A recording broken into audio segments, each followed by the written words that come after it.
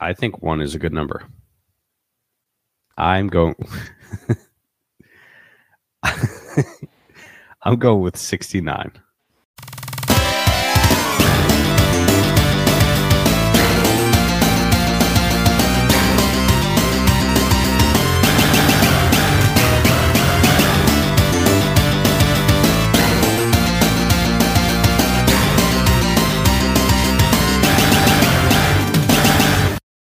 Hello, everyone, and welcome back to TMNT Shellcast. I'm Andrew. I'm your host this week, and I'm joined, as always, by my brothers, John. John, how are you doing? Hello, I'm doing well. And Chris, how are you? What is going on? A quick turnaround for recording, at least this week. Feels like we were just here. Yeah, probably our quickest, actually. I would say 3 days, 2 days in between. It's wild ride. However, we've got a ton in store for you, so I'm going to do my best to keep things streamlined. We are covering today episode 30 of the original Teenage Mutant Ninja Turtles animated series, which is titled Attack of Big Mac. And this is season 3, episode 12. So we're cruising. We're cruising. That's all I have to say. Anything new or noteworthy before we hop into the episode recap, guys? Yes. 2 things. 1, the name of this episode just really made me want to get a Big Mac. And did you? No, I didn't. I haven't had a Big Mac in forever. Or, Big Mac, just Whopper, whatever. Nice little fast food hamburger. And 2, keen viewers may be aware I've got a new pair of glasses on. Thank you to my friends at Warby Parker, no free ads. You can't really tell, but they're blue. And they've got the blue light, no blue light. And I'm wearing blue shirt from my boy Leonardo this episode. So shout out to Leonardo.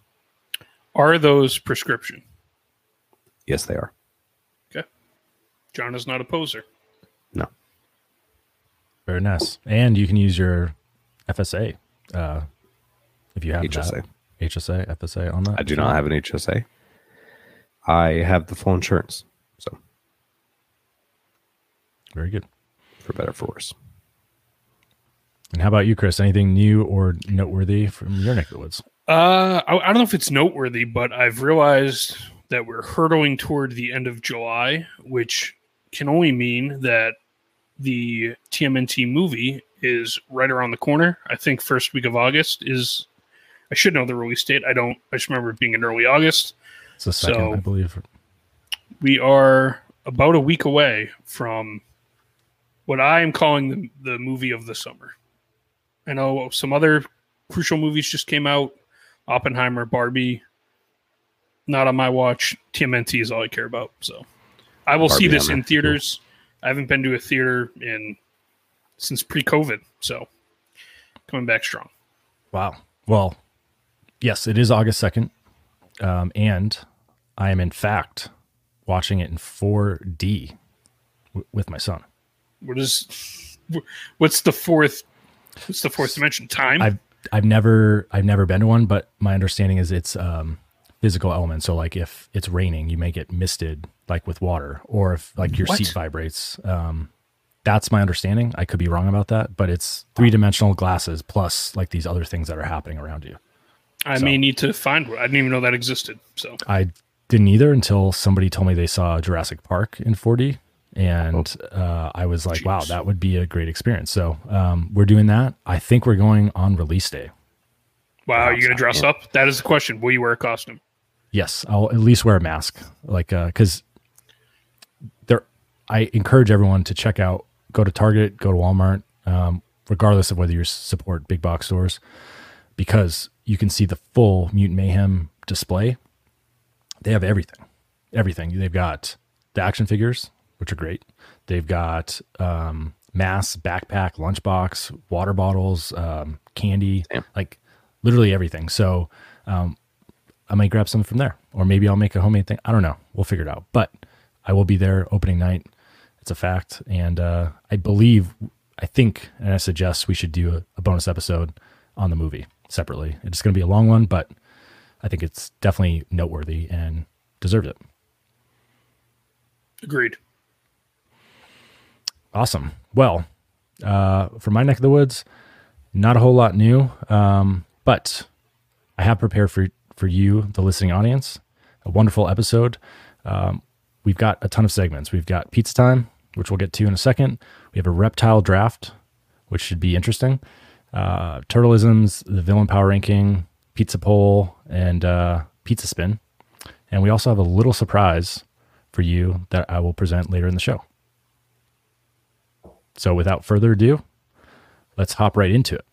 And unfortunately, not only am I your host, but I'm also eating the pizza this week. So last week I spun shredded mozzarella, which in the grand scheme of the wheel, probably couldn't get much better than that in terms of just like straightforward pizza. So I was very grateful for that. I do have to say the wheel was just because Gen Z didn't think Chief was the best nickname. That's why I was sent to the wheel. So at the end of the day, the wheel don't lie. And I got shredded mozzarella. So what I want to say, I'll show you the slice and then get into a little exposition. So here is, I got to turn my green screen off probably. Can you guys see that okay or no? Yeah, that's fine. Yeah, I wouldn't. Well, I'll let you continue, but maybe a little light on the mozzarella for extra mozzarella. Well, there was no it was extra. just shredded. Yeah, it was just shredded. Oh, okay. Well then, So perfectly executed. but again, so this is it. This is a frozen pizza. And the reason I was so excited about this last week when I spun is because this also exists. So Whoa, this is, nice. Whoa.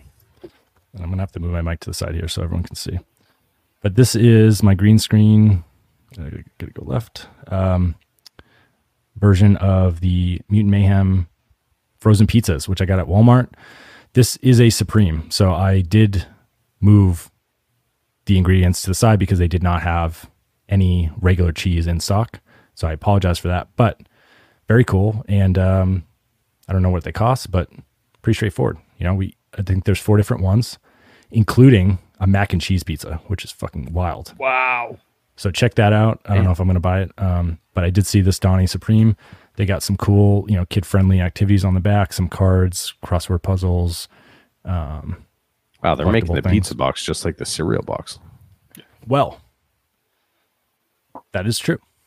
And let me take my bite of my pizza and I'll continue on that Okay. topic of So conversation. I think I'm going to go. I didn't even know those came out. I don't know why I didn't know that because it makes perfect sense that they would merchandise food. But that kind of feels like a little bit of a collector's item, Andrew. So maybe get all 4, do a little creative framing for the pod room. It'll look pretty good on the wall behind me. A lot of things would look There. good on the wall, Chris. Yeah, an on-air sign maybe. I will also, listeners may remember a guarantee made at the end of last episode that I would have new lighting. Well, Amazon has let me down. The quick turnaround and the shipment has not arrived yet. But don't fear because it'll look like I'm on the surface of the sun next week, recorded from here. So hope you guys are ready for that. I'm ready for that. Well, Chris, I do have to say I was laughing as I was editing last episode because of your guarantee, knowing that we only had a couple days in between recordings. So I knew that at the end of the day, you would not deliver on that. Or But I Amazon didn't- wouldn't deliver. Yeah, true. Technically. And with the impending UPS strike, it seems like everything is going to shut down logistically. Not even but- with Amazon Prime? You couldn't get it in 24 hours? I ordered it that night too. It was Prime, John. But listen, I'm not gonna blame a driver for not working on the weekend. So, what are you gonna do? It's fair. But this is the pizza time segment. So this was my pizza. It was actually delicious. I'm not going to lie. I follow the box instructions to the T. It says 18 minutes, 16 to 18 minutes. I always go the longer end at 400 degrees. Delicious. So I'm giving this slice. So this is frozen pizza. Keep this in mind. But I'm giving this slice $9.02. And And 2 why? cents. Wow. And 2 cents. Why? Cheese pizza is my favorite. It is my favorite. It's boring. You can call it boring if you want, but it's the original. So you can't get better than that. Can't get cooler than that either. The OG. Number 2, this is actually, honestly, I don't want to say this because it sounds biased. This is one of the better frozen pizzas I've had. Believe it or not. So the only thing that I was going to add to that is I'm going to have to wash it down with, and I'm not actually going to eat this here, but I'm going to turn off my green screen because it's really impacting the footage here. But this is the cereal box. So Family size, too. yeah, you got to go family Wow, look at size. those marshmallows. Yeah. So this is why I wanted to bring it up. So very cool. I picked this up last week shopping. They're in stores everywhere. So just keep an eye out for anything TMNT related. But it is a weird combination of ingredients. It's essentially what I would call a generic version of Applejack flavored. So that apple cinnamon, that fake apple cinnamon flavor. And then Lucky Charms, Ninja Turtle, heads, essentially. So it's a weird flavor combo because it's like sweet. And I'll show you. Again, I'm not going to spend a whole lot of time here, but I will show you. This is like the actual cereal. It's a oval, like 3-dimensional oval. Or a Whatever you kitty, call if that. you will. Or what? Or a kitty shaped. Kitty shaped, yeah, whatever Real that weird. is. It's pasta. Andrew, come on. Or a ketty. I thought you were saying or a ketty, like T-I. I'm like, what's a ketty? But you anyway, know, yeah. as a good host does. Yeah. So that's not my favorite, honestly. Like the pizza is really good. The cereal I would probably give here, here's a Donatello. I don't know if that'll focus. It's Lucky Charms. So if you To like Lucky scale. Charms, and you like Apple Jacks mixed together, that combo, then this is your dream cereal. If you don't, like me, it's probably like a 4.5 on, I give it $4.50. Who makes the pizza? Who's the manufacturer? Is there one? Ninja Pizza.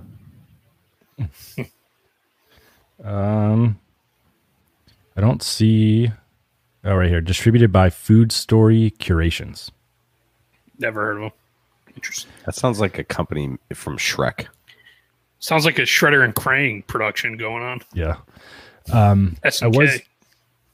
I was interested in looking. I don't know if this is exclusive to Walmart. I honestly don't know. However, it probably isn't. But I was going to say this reminds me a lot of the Barstool Sports One Bite pizzas, and so I'm curious if it's the same company because the box is the same. Like it's very similar taste. I'm not sure, but either way, it's a great pizza. I recommend you go out, support the movie, support Nickelodeon. We all grew up on Nickelodeon. That's a fact. So support them and go out and watch the movie, buy the stuff. Beautiful. So, That was exciting. I will be heading to the store tomorrow to grab all 4 pizzas. Yeah, If let they me have know how the mac and cheese. I think it's called Mac Attack, and I almost bought it, but I just don't know if I can commit to it. Perfect I believe- episode to reference Mac. I know it would have been good. But so that's pizza time, and now we're gonna hop right into it. Hop right into the episode recap. So again, this is episode 30 from season 2. I'm sorry, TMNT Shellcast episode 30, and it's from season 2, episode 12 of the 1989 TMNT cartoon entitled "Attack of the Big Mac." So right out of the gate, we have another storm-ridden Manhattan day, evening, whatever you want to call it. And this one's unique because we've got a whole lot of thunder and a whole lot of lightning. And in the layer, the turtles are... Joe Dirt would be proud of that. Nobody gets it. I It would be. also I didn't don't... even hear it.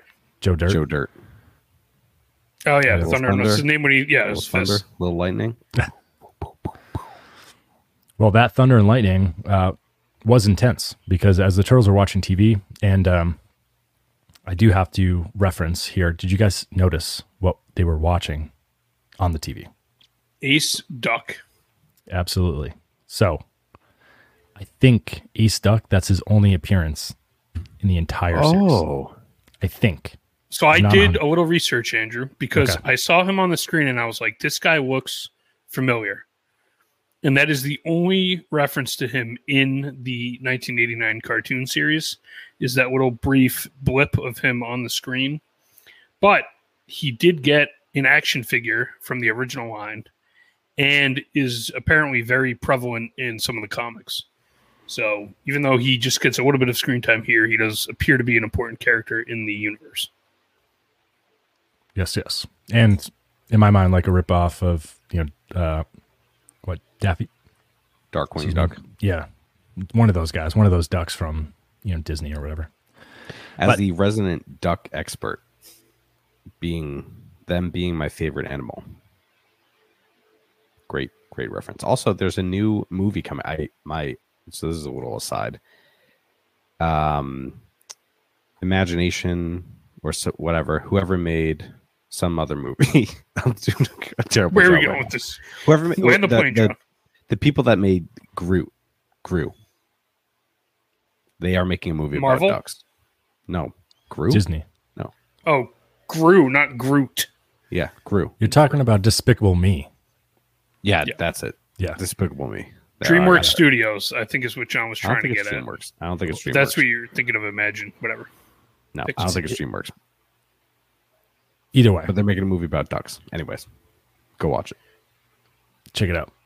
Check it out. We will. John will give you a bonus episode on the duck movie. But here, it's just a TV show. They're watching, and Donnie walks in and changes the channel. Which, as a brother, I don't know if any of us ever like pulled that move on each other, especially when the whole group. So all three, Raph, Mikey, and Leo are on the couch watching, and then Donnie rolls in as the rogue fourth and just switches it all up. There was a scene from an earlier episode where they were watching like a King Kong ripoff, and someone came in and changed the channel. And as we were watching this, I thought I was watching the wrong episode because I'm like, this happened before. Like I know this happened. I think Mikey did it before, didn't he? Yeah. Because Mikey wanted to put on the show with the guy that what was his name? Kellerman. Yeah. Yeah. Yep. So Mikey, a little taste of his own medicine. Yeah, he's getting one upped. But Donnie changes it, and he changes it to April's special report, of course. And where is she, Chris? She is in an army base, basically an experimental laboratory, reporting on a new weapon that they have. Yes. And what is that new weapon, John? The new weapon is the most powerful laser in the known universe that can go through any material. And my question here, because they put on a little display where it shoots through a brick wall. Does that laser just go on forever? If it can shoot through any material, is it just like what happens to the laser? I don't know. I mean, It went right through the brick wall and then went off camera, presumably into the universe.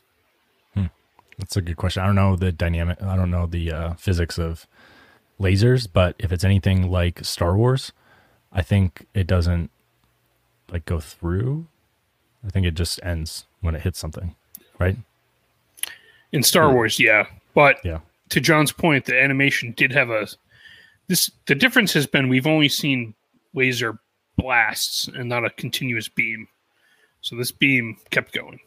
True. But yeah, you guys are absolutely right. So April's at an Army testing lab, and they're revealing a new super laser. And I mentioned Thunder and Lightning, and then John dropped his Joe Dirt reference, which we didn't get. But that was significant because the lightning strikes, an electrical storm is happening in Manhattan, and it strikes something to interrupt the broadcast. So I think it's a control panel in my mind, or some sort of box. But at the end of the day, the broadcast is interrupted and the laser starts to go berserk. I wrote laser goes to 11.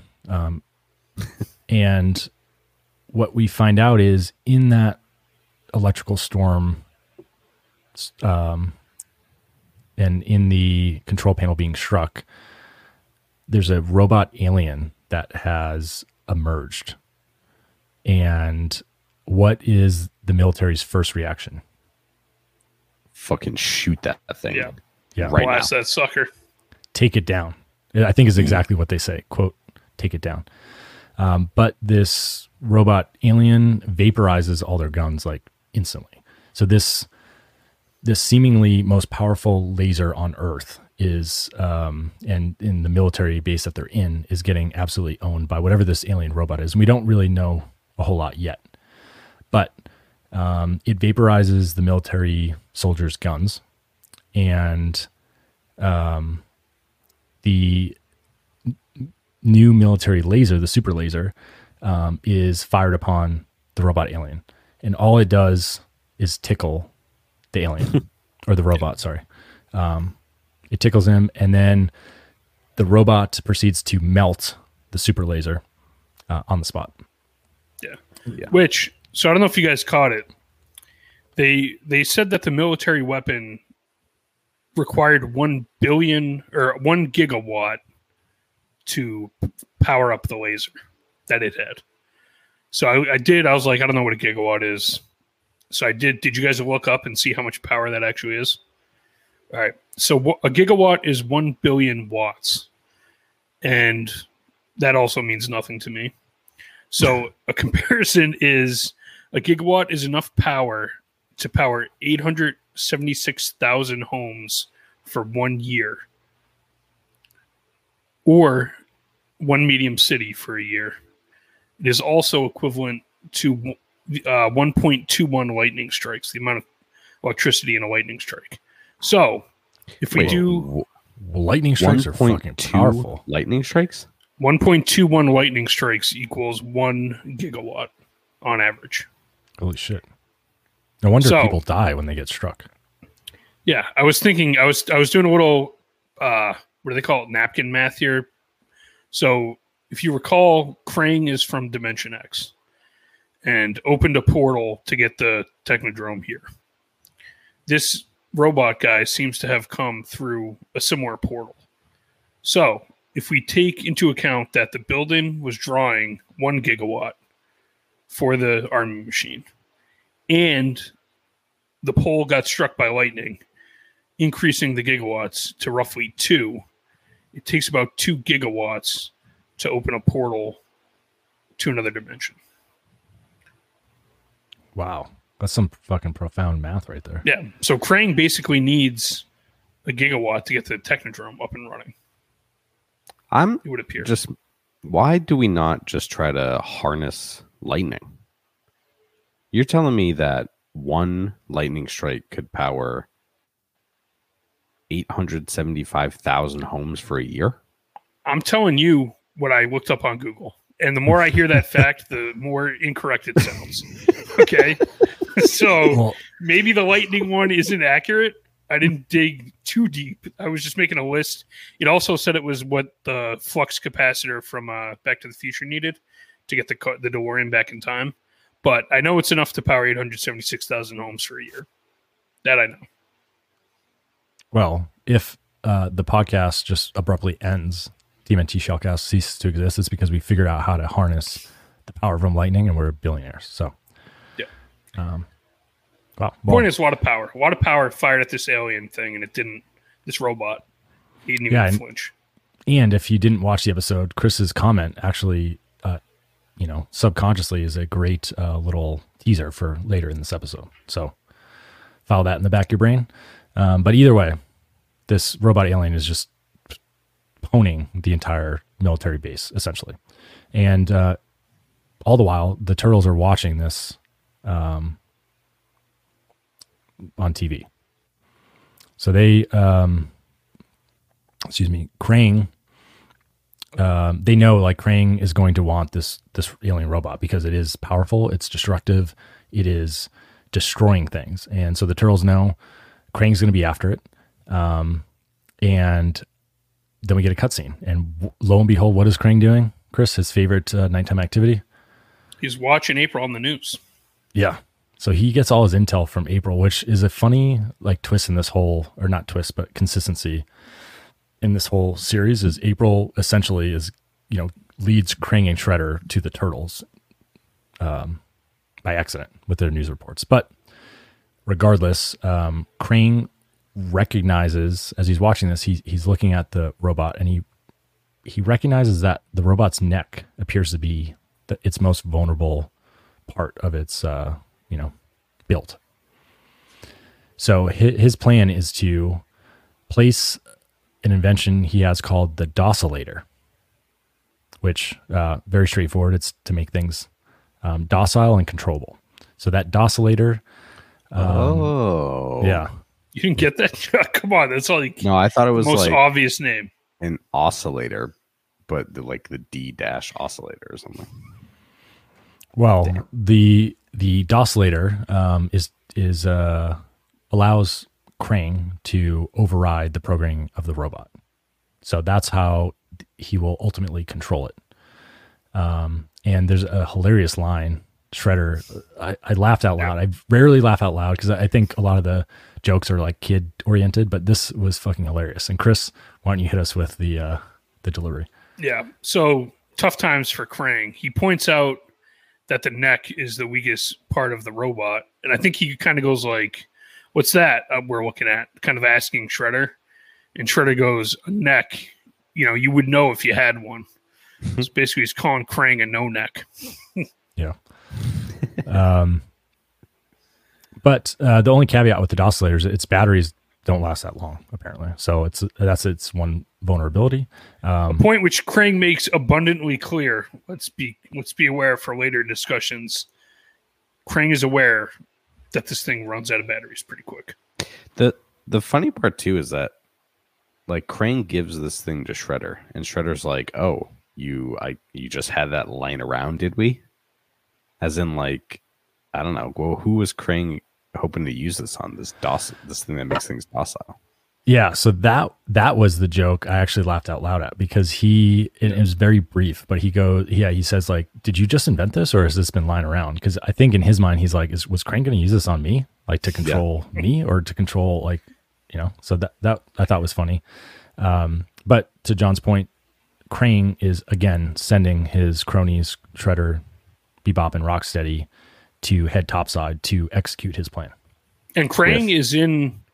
He's got no respect right now, because I don't know if you guys caught it. When he first sees the robot, he says like, "I want it," and Bebop and Rocksteady make a joke, and they're like, "Well, maybe if you're good, you'll get it for Christmas." So he's got Bebop and Rocksteady making fun of him. Shredder immediately calls him no neck like 2 seconds later after that. So he's, after last episode, he seems to have toppled from the top of the leaderboard there. He has. And speaking of last episode, which was called April Fool, we've got a cutscene to Channel 6. We have a cutscene to April in the chaos of the military facility. So she is still reporting as all this laser blasting and melting and alien robots are going on. Also, shout out to the Channel 6 cameraman. This motherfucker keeps his focus on April and the reporting, and is getting like perfect action shots of everything that's going on, while also not getting vaporized. That is work. Yeah. Yeah. Just, I mean, I hate to say it, but I think Byrne is he's just riding his employees. So I don't think they have a choice, even if they want to leave. Yeah. with the way I'm just saying, if a robot from another dimension shows up and starts shooting, I'm putting that camera down and I'm getting the F out of there. There's no chance I'm sticking around. Yeah, for sure. But credit to April for getting, this is their second legitimate story in a row now. Yeah. She went from the embassy to like military weapon reporting. She's moving up in the world. Yeah, and she's in the midst of whatever is happening now. And what happens next actually is the robot, and I put this in quotes, rescues her, or he says he's rescuing her. But in reality, it seems apparent that he's actually capturing her or fighting with her. It's hard to tell. But the turtles are watching all this on live TV, and the 4 of them hop off the couch, run out of the lair, like front door, I'm going to call it front, whatever, tunnel. And then we get fight music. Like fight music starts playing in the sewer. And then, like as if they literally just went upstairs, they're at the military facility, and it's been like a few seconds after the robot has engaged with April. So definitely could have been a little bit better on the writing side, because this continuity error is not the greatest. But regardless, the turtles sense the urgency, and that's really the point I'm making here, is they fly out of the sewer and they get to April as soon as possible because they know she's in imminent danger. And yet, to the I point was just earlier, thinking, like the turtles, as would I probably, just like watching this all unfold on television, and it's not until April gets like seized is where they spring into action. Like, don't you think, hey, being from another dimension, like let's start going over there? They're just like glued to the television, being like, holy fuck, look at all this, what's happening. I thought about that too, but then I remember all the times April is just like bailed on the turtles and Splinter because she has to file her news report. And like, so I think Bad Friend April is getting a little bit of taste of her own medicine. Plus, the turtles don't seem to care about crime until it's directly impacting them. Yes. For the most part. There's been a couple instances like they stopped the robbery, but the military, I mean, the city's been torn apart a lot of times, and usually they're only caring because April was involved. That's a good point. But they arrive, and I put it in my show notes here. It's a monster shootout between the robot and the turtles. But Leo has a plan. So John Sporton is Leo Regalia today. Leo and Mikey are going to create a diversion. And meanwhile, Donnie and Raph are going to flank the robot. So that's the plan.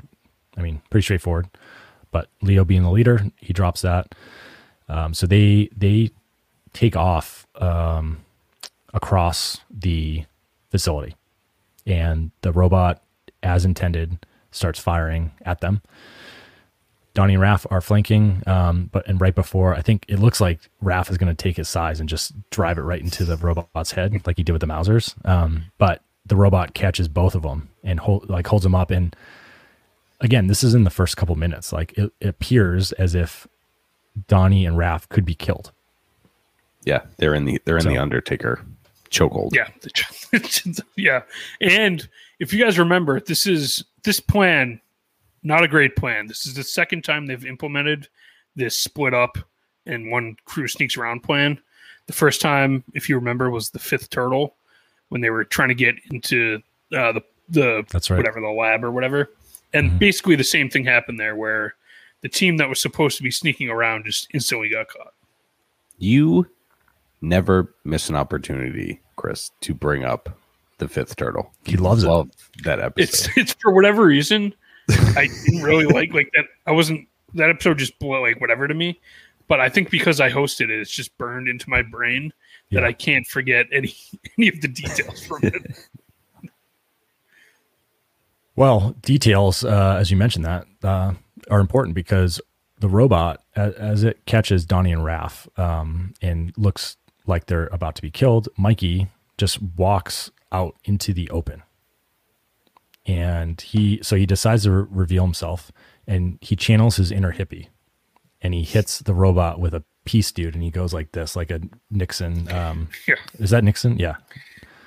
A Nixon look. And I mean, lo and behold, it actually works. So how? Nobody knows. But Mikey just had a sixth sense that this robot respects peace, and he stops fighting, and he drops Raph and Donnie, and then Mikey high fives him. So they're like three fives him. Yeah. 3 5s him. High Right. three. High threes him. Yeah. High threes him. So we go from potentially everyone dying to now the turtles have befriended this alien robot, which throws a wrench in Krang's plan. So we learn in the dialogue that ensues between the turtles and the robot that the robot's name is MACC, M-A-C-C, which stands for Mobile Armored Computerized Combatant. And he is from Sector 4, Level 8, and from the future, actually. He's from 2390 AD. Which, credit to the writers here, a lot of times you get these shows and they go into the future and they don't go far enough. And you're like, 100 years, like we're already 30 years there. There's no way this is going to be real. It feels like they went far enough into the future for this guy. Yeah. And the portal, I think when you see Mac come through, it looks very lush and like nature has returned to being very at one with whatever exists out there. It does. It does. He looks pretty cool too. He's got a Wall-E vibe going on. Yeah, I actually like his look a lot, especially his head. I think they did a good job at design the whole thing, but he's a good looking robot. I like the treads personally. John, I'm sure you agree. Yep. Chris, big tread guy. I also want to say when he's firing lasers, he's got like arm things that shoot, but then he's got little compartments in his arms that then pop out lasers that then also have compartments that have lasers. So it's like 3 levels deep. It reminds me of when, you know, those little like rubber hands that you put on your fingertips and you have like 5, it's like a hand on your finger. You have like 5 fingers. You know what I'm talking about? It's like that. That was to remind me of just having a lot of those on your hands that are all lasers. Yeah, he's definitely decked out, or it's decked out in defense and offensive weapons. But as this discussion's going on, the military is regrouping, which everyone seems to be forgetting about, and they launch an offensive on MACC and the turtles. But MACC makes quick work of it. He shoots the I forget what those things are called, the rolling doors, like in a warehouse. He shoots the latch and it closes on the soldiers that are firing upon them. And then Donnie at that point suggests that MACC come back to the lair since he's not safe topside. And credit to the Army. There's like, every time they show up, it's a different sector of the Army, it feels like. There's some normal grunts that like the military police were there, and then, I don't know, the Navy or whoever showed up. So they're throwing everything they got at them. Yeah. Which is like 4 people. Yeah. They all work in tandem. Leo asks MACC as they are about to depart for the lair. So he asks MACC why he's speaking with a cowboy dialect or cowboy accent, Western. I don't know how to actually say that in a dialect way. Is right. Western dialect. So he has arrived and he's speaking throughout his whole opening scene here with a cowboy dialect at times. And MACC says the reason he has a Western dialect is because there is not much to watch on a long interdimensional trip except ancient Western movies. So that brings us to our reptile draft of cowboy things.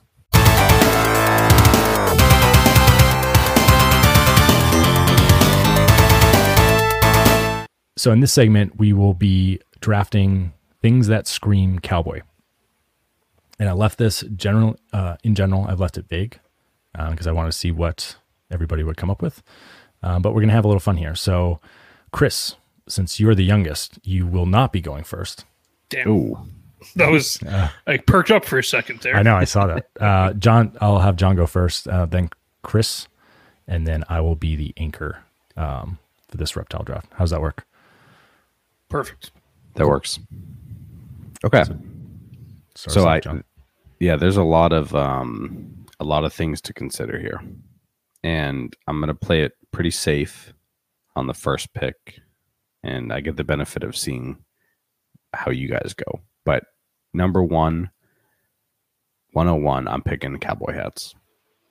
Just classic. If you think of a cowboy, you can think 10-gallon, you can think 5-gallon, or even a 1-gallon cowboy hat if you want. But I just think especially for people that actually rock a cowboy hat. Nothing looks better while you're riding a horse than if you just got a sweet ass hat on. Provides ample sun protection, looks cool. You can get custom ones where they like do the folds and everything. I love cowboy hats, so that to me just screams cowboy. Yeah, nothing screams fake cowboy like somebody wearing a cowboy hat that shouldn't be. There's no way to, you can't fake it. Either are a cowboy and it looks good, or you're not, and you're just shopping for groceries in a cowboy hat and you look like an idiot. Great pick, John. I mean, you had to go with cowboy hat. Yeah, hard to beat the hat. So, with my first pick, I had hat on there, obviously, little on the nose, but I don't blame John. I am going with what is perhaps the most essential thing to a cowboy, and that is his horse. So you can't have one without the other. It's usually his trusty steed. A lot of the famous cowboys, their horses are just as famous. It's what they use to do their job. It's what, a lot of times, what they're herding or whatever they're doing, whatever cowboys do. So a trusty horse for a cool cowboy, can't really beat it. Yeah. I mean, who do you know any famous cowboy horse names? So I'm struggling in the moment. I think Silver was Ohio Silver, I think is from a horse. I'm sure there are others that isn't that Hi-Ho Silver? Is that Don Quixote? Horse? It might be Don Quixote. Or I is know that some Zora? famous Civil War horses, but those aren't necessarily cowboy horses. Yeah. The point is, Andrew, despite you calling me out in the moment, there are many famous cowboy horses. I personally like the painted horses, which are I too. speckled. Yes. They're kind of cool. Appaloosas or whatever. I don't know. I'm just naming horses now. Yeah. I would say, just as to throw some water on your actually no, Fire. no, I'm not gonna, because I'm making a distinction between a cowboy and a rancher, where I feel like a rancher is more apt to drive around like the gator sort of quad things around, because they're not necessarily on the horses herding cows and such. So Well, good on you, Chris. yes. Yeah. Well, I still think you can be a cowboy and a rancher. You know what I mean? Like a rancher hires cowboys. Cowboys work on a ranch. Yes. All right. Well, there we go. Now we know. All right. Well, some good ones so far, but I am happy to say my first and second pick are still on the board. So my first pick, I have to go with it. I'm glad it's still here. It's the cowboy boot. So again, very important, and I'll give you a little history on the cowboy boot as well. So during the cattle drive era of the 1860s to the 1880s, cowboys were wearing dress boots to do their work, and that obviously wasn't cutting it. So in the 1860s is when we first start. The 1880s is when we first start to see that diversion to a more specified boot specifically for cowboys. And the modern cowboy boot that we know today arrived in the 1940s. So about 80 years after they started on this path. Like the hat, I think cowboys wearing boots that's an everyday thing, but you see a lot of posers wearing cowboy boots to things like country music concerts. John, do you want to maybe share some insight on your trips to the country music festivals? Yes. I am also going to tread lightly on posers wearing cowboy boots, because I know Southern culture, people do love their boots, and not all of them are cowboys. But yes, especially up here in the New England, people like to say that they're country, but in reality, you're really not. So they get all gussied up when they go to these country music concerts, and people love to wear their cowboy hats and their cowboy boots. Yeah. And I think in my mind, the distinction between a cowboy boot for a cowboy is that's what they wear. That's their everyday footwear for the most part. You know what I mean? Like that's what they're wearing 9 to 5. So if you go to work and you're wearing cowboy boots, 9 to 5, I'm not going to call you a poser. But if you're going to, and I see it out here too, like music festivals, you see the hats, the boots, the low rise, jeans, the low cut shirts. It's Daisy not Dukes. It's not authentic. And there are different kinds of boots for different kinds of work. There are, and that's one thing I was going to mention is the spur is Chris mentioned the horse. I think one of the most iconic looks for a cowboy is the boots with the spurs, so that he can drive him into the horse to have he or she do what the cowboy wants it to do. Yeah, boots with the spurs, not to be confused with boots with the fur. Yeah, and I knew that was coming as soon as you opened your mouth. I knew it. And then I don't know why, and I honestly don't even know much about this. So for my second pick, I don't know much about this topic, honestly, but when I thought of the reptile draft of cowboy things, it was one of the first things that came to mind, and it is Buffalo Bill. So Chris, being the history buff, could probably tell you a whole lot more than I can, but Buffalo Bill, who was born William Frederick Cody in 1846, he was a soldier, a bison hunter, and a showman. And what is his legacy? I know the Buffalo Bills are named after him. Yeah, he's mostly known now for his Buffalo Bills Wild West. It was a traveling show similar to a circus where he would basically parade around putting on feats of the Old West from what he, quote unquote, did as a buffalo hunter. So Annie Oakley, like trick shot artists, that kind of stuff. Probably like I'd imagine similar to a precursor to like modern rodeos and stuff would be Buffalo Bill. Yeah. So that's my second pick. Love it or hate it. I mean, this guy did a lot. Like he won medals for he fought in the American Indian War where he received medals. He also did a whole bunch of trading with natives in Canada, I think too. So guy did a whole lot. And I think at the end of the day, was one of the early icons for cowboys, and maybe not the most memorable now, but definitely helped set the stage in the late 1800s for cowboy life. It's a good pick. I think if you had to name a famous Western cowboy guy, he'd be at the top. Yeah. So now, with it coming back to me, this may be a little early for this, but when I think of a true cowboy, I think of a campfire. And they're out, they're roughing it. They're after a hard day of driving cattle, everybody gathers around the campfire and does, I don't want to give other picks away, but does stuff that you do around a campfire. So campfire, who doesn't love a campfire? The cowboy certainly does. So campfires. Yes, I believe I also took campfires in the best things of summer draft as well. But little fun fact about campfires and cowboys. On jeans, people wear jeans. I assume you both wear jeans at some point in your life. Around the pockets, there's these little steel rivets that hold the fabric together. Well, my friends, there used to be a steel rivet right in the crotch, right in the gullet, where the seam meets right below the taint. There used to be a little steel rivet there to hold the fabric together. Well, wouldn't you know, cowboys sitting around a campfire would be sitting there, and you know what's in direct? Their balls would be roasting. Yeah, that little metal rivet would heat up, and then you'd stand up and you'd get a little scar. You get a little burn on your sack. Wow. So they stopped doing that. Holy shit. Because of cowboys. Did you know this, or did you look this up?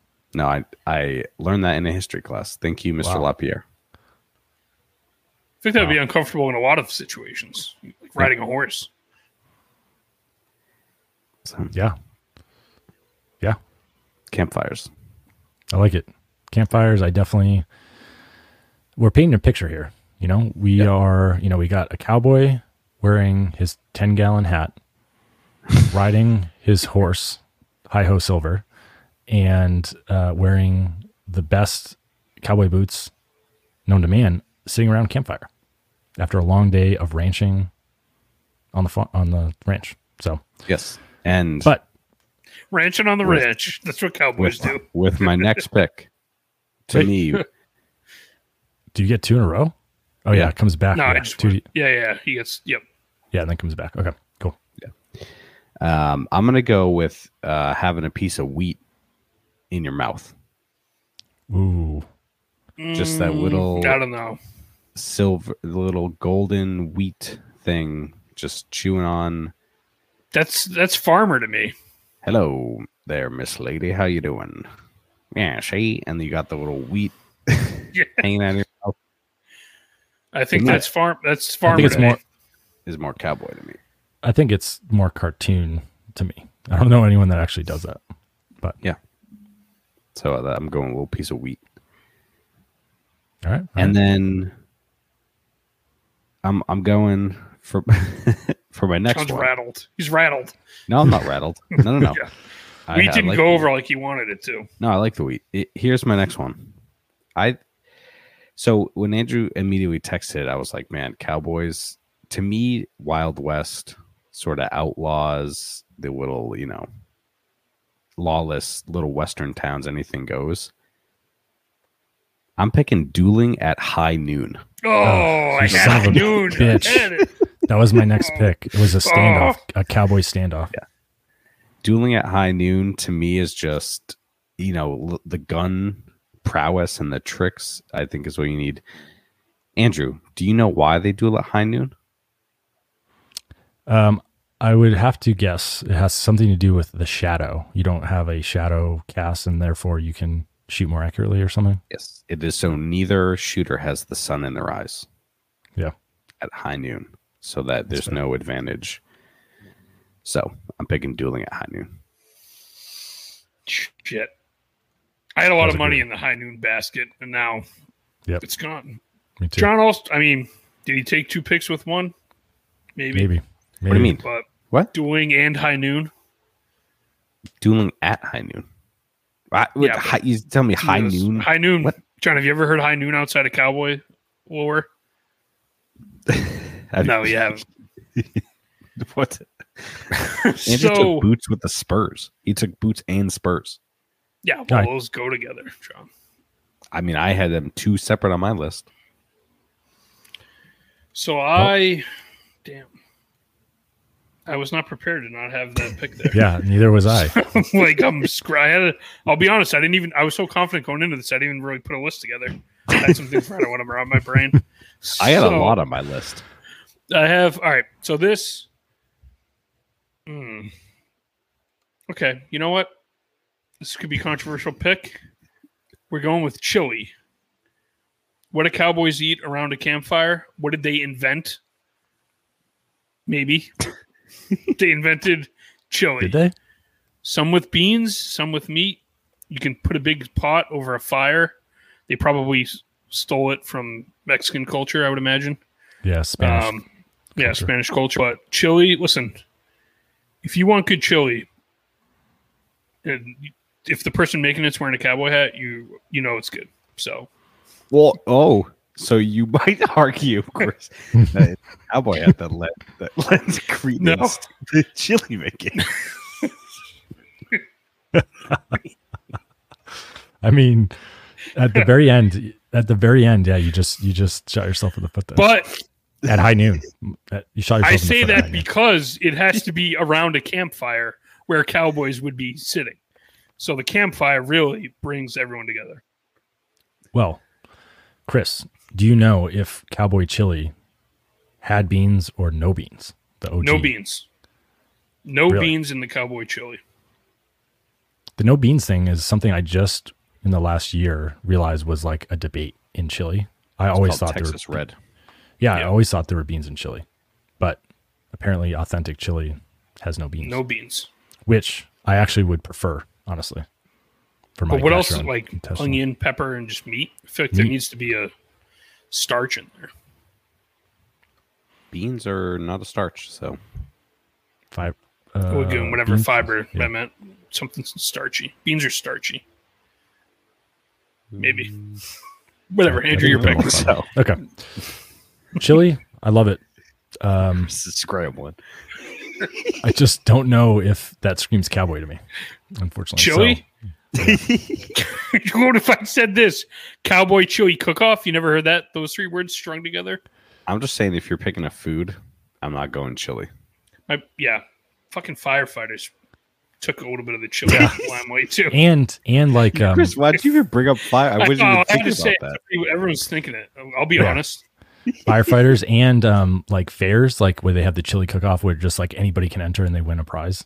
I'm like, we've embraced chili in the United States. Chef Susie is not a cowboy. I'm telling you that, but she makes a damn fine chili. I don't know either. John's just dropping like things that nobody has any clue what he's talking about. Yeah, Chef Susie doesn't exist. I'm just saying she's entering into the local fair contest, but she makes a good chili. She's not a cowboy. Even if she has a hat on. Well, this is the last pick, right? Yeah. Or does it come back one more time? Okay, so this is the finale. And I feel like the duel was my way to end it on a high note. And like Chris, I didn't really have a backup. So I'm going with whiskey. Because when I think old Western films, they're sitting around a campfire shooting whiskey. Yeah. Or they walk into the saloon. Saloon. Yeah. Right before they're going to whiskey. kill. Before they do the high noon duel. The double door swings open. Yeah. And he orders some chili and a shot of whiskey. I'm going whiskey, and my favorite whiskey is let me take that back. My daily drinker for whiskey, Basil Hayden's. Yeah, I would agree. If you pick a beverage, it's whiskey for a cowboy. However, I did learn when I was in Sonoma, Napa, actually, at Mondavi Winery. We did the tour there, and they told me that cowboys actually drink wine the most because a lot of them on the ranch would grow their own grapes and process their own wine. So they drank more wine than whiskey. Whether is that true? I don't actually know. Somebody told me that, so take it with a grain of salt. Yeah. As a recapitulation, I had cowboy hats, a piece of wheat in your mouth, and dueling at high noon. I had horses. I had campfire and everyone's favorite chili. With no beans. And no beans, I had whiskey, I had Buffalo Bill, and I had cowboy boots. So feeling pretty good about my picks. I'm just going to toss out some honorable mentions here. Yeah, let's do it. Well, I had Spurs. Andrew kind of took that. I had just being an outlaw. I feel like that's very cowboy-like. What I would have taken, riding off into the sunset. Ooh, that's a good one. You don't. Only cowboys. No one else does that. No one else. One, there's no horizon anywhere. I'm speaking in the U.S. other than the West, where you can actually, the plains where you can ride off into a sunset. I also just realized that they're riding off into the sunset because it's west, and cowboys go west. Oh, yes. I just realized that now. Yeah. I also had cowboy caviar. I had that for dinner a couple nights. Delicious. And then if the draft started going this way, I was going to pick the Dallas Cowboys. I don't know if that's a popular pick anymore, but America's team. Not terrible. Chris, do you have any honorable mentions? I had a couple. I had Western music, campfire song, a little Western music. I had Clint Eastwood, the king of all the cowboys. Yeah, see, I was going to say greatest to ever do it. Too. I had rodeos. Who doesn't like a little rodeo? And I had ranches. John mentioned being a rancher. So, you know what you should have actually picked? Tumbleweeds also I had. Yeah.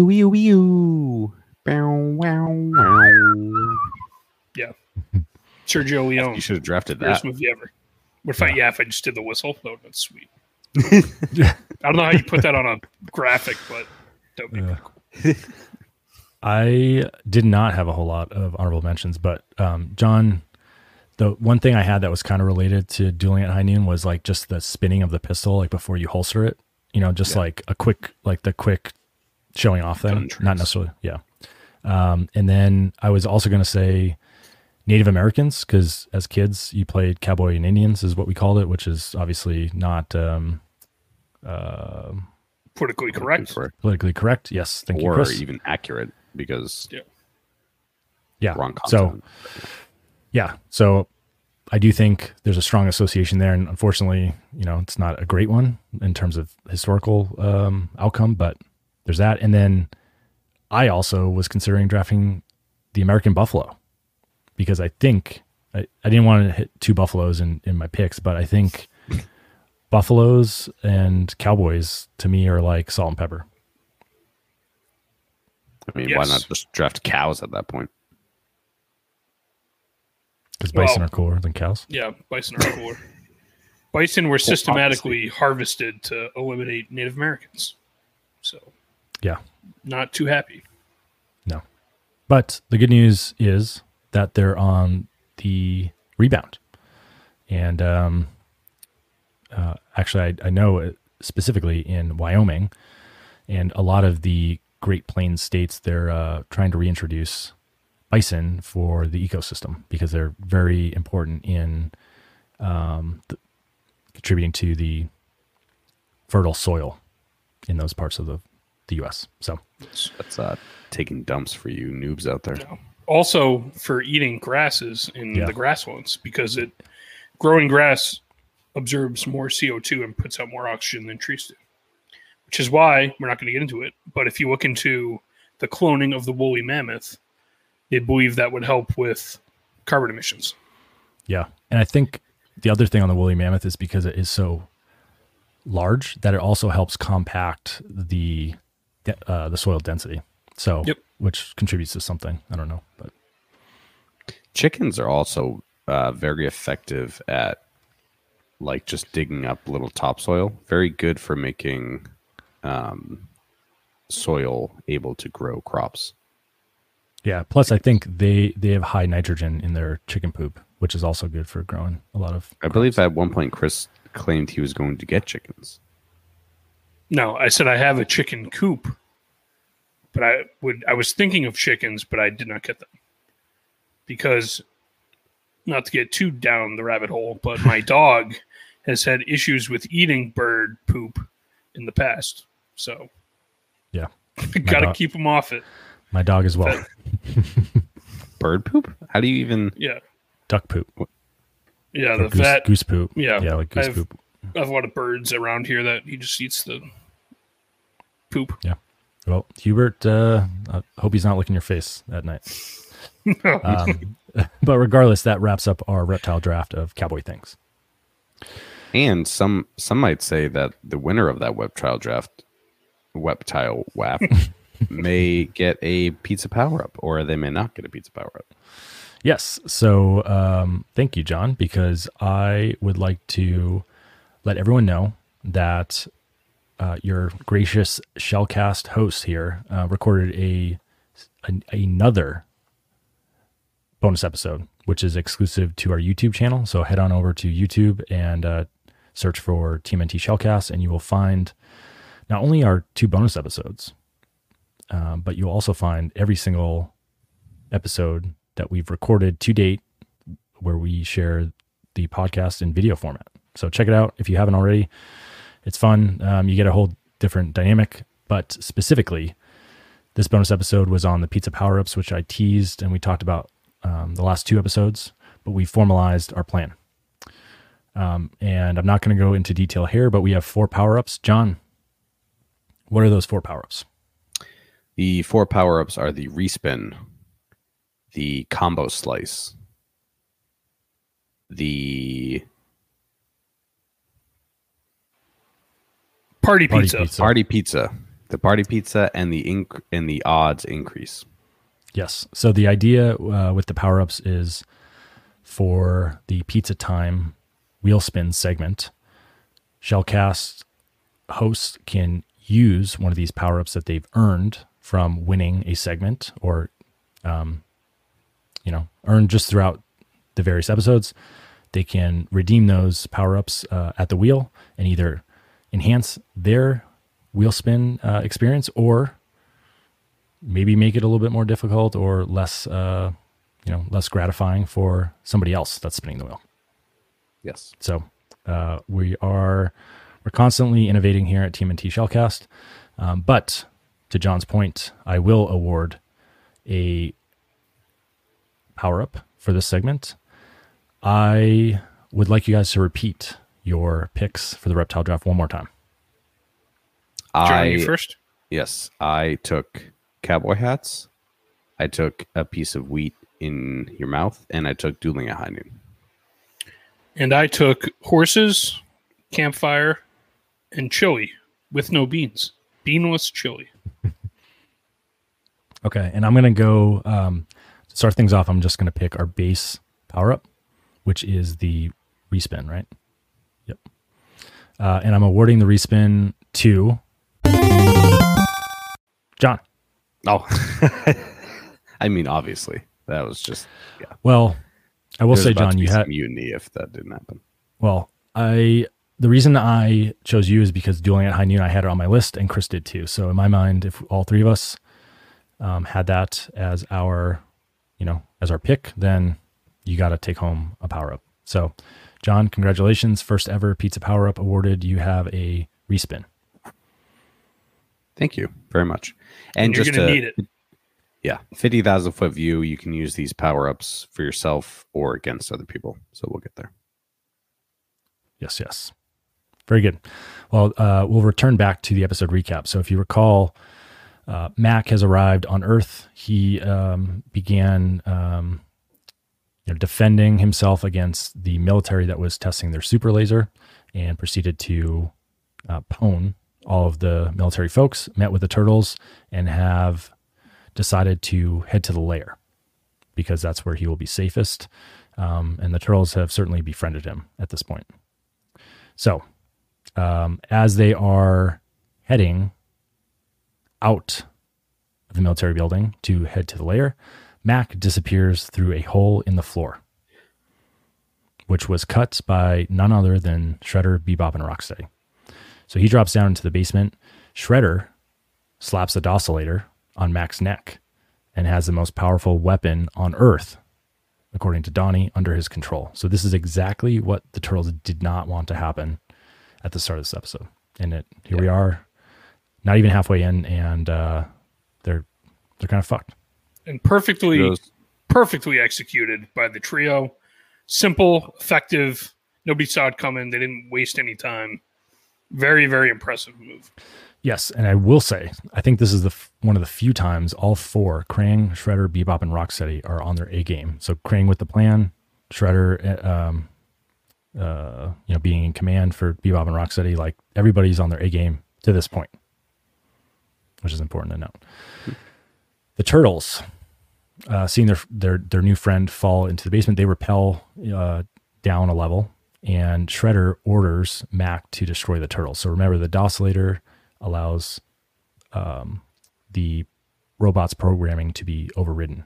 And so now, in theory, Shredder is the commander of MACC. So he commands MACC to destroy the turtles, and unfortunately, MACC does not comply. And he just slaps off the dosilator on his neck. It looked like for a brief second he was about to just open fire, but he is somehow able to overcome the dosilator, knock it off, and foil Shredder, Bebop, and Rocksteady's plan. And not only that, but what happens in the immediate next scene, John? That is a good question. Yeah. Wow. Let me jump in here because John is stupefied. Not only does he slap off the dosilator, he then turns on Shredder, Bebop, and Rocksteady, shooting at their feet in a very cowboy-esque move, making them dance, to which Bebop and Rocksteady reply, "Do you want a tango or a foxtrot?" And then they dance their way into a transport module, and off they go. Yes. Wow. Yes. Thanks, John. That's what I was going to say. So immediately after that, there's some more dialogue, and we learned that MACC was a factory reject in his dimension, in his time, because he does not like violence, believe it or not. And if you recall, April was here at the military location, and she was filming, and she happens to now be kind of eavesdropping or engaging with, at the very least, engaging a little bit with MACC, and she decides that she is going to record an exclusive interview because this is the story of the century. Alien robot, and she wants to run with it. So that's exactly what happens. But in a separate timeline, back in the Technodrome, Krang is verbally assaulting Shredder on his latest failure. So he is just riding Shredder into the ground, blaming him for the mess up, which is very Krang-like and very Shredder-like to mess up. So, and it is hard to know whose fault the oscillator failing was. Was it properly applied? Did the batteries die? Was it not powerful enough? It's hard to know, John. It is hard to know up to this point, but then Krang says he has made a new and improved oscillator, which in my mind means that his first version was suboptimal, because this new one cannot fail according to him. But I'm just going to throw it out here. I think Krang had a oscillator in his pocket ready to go.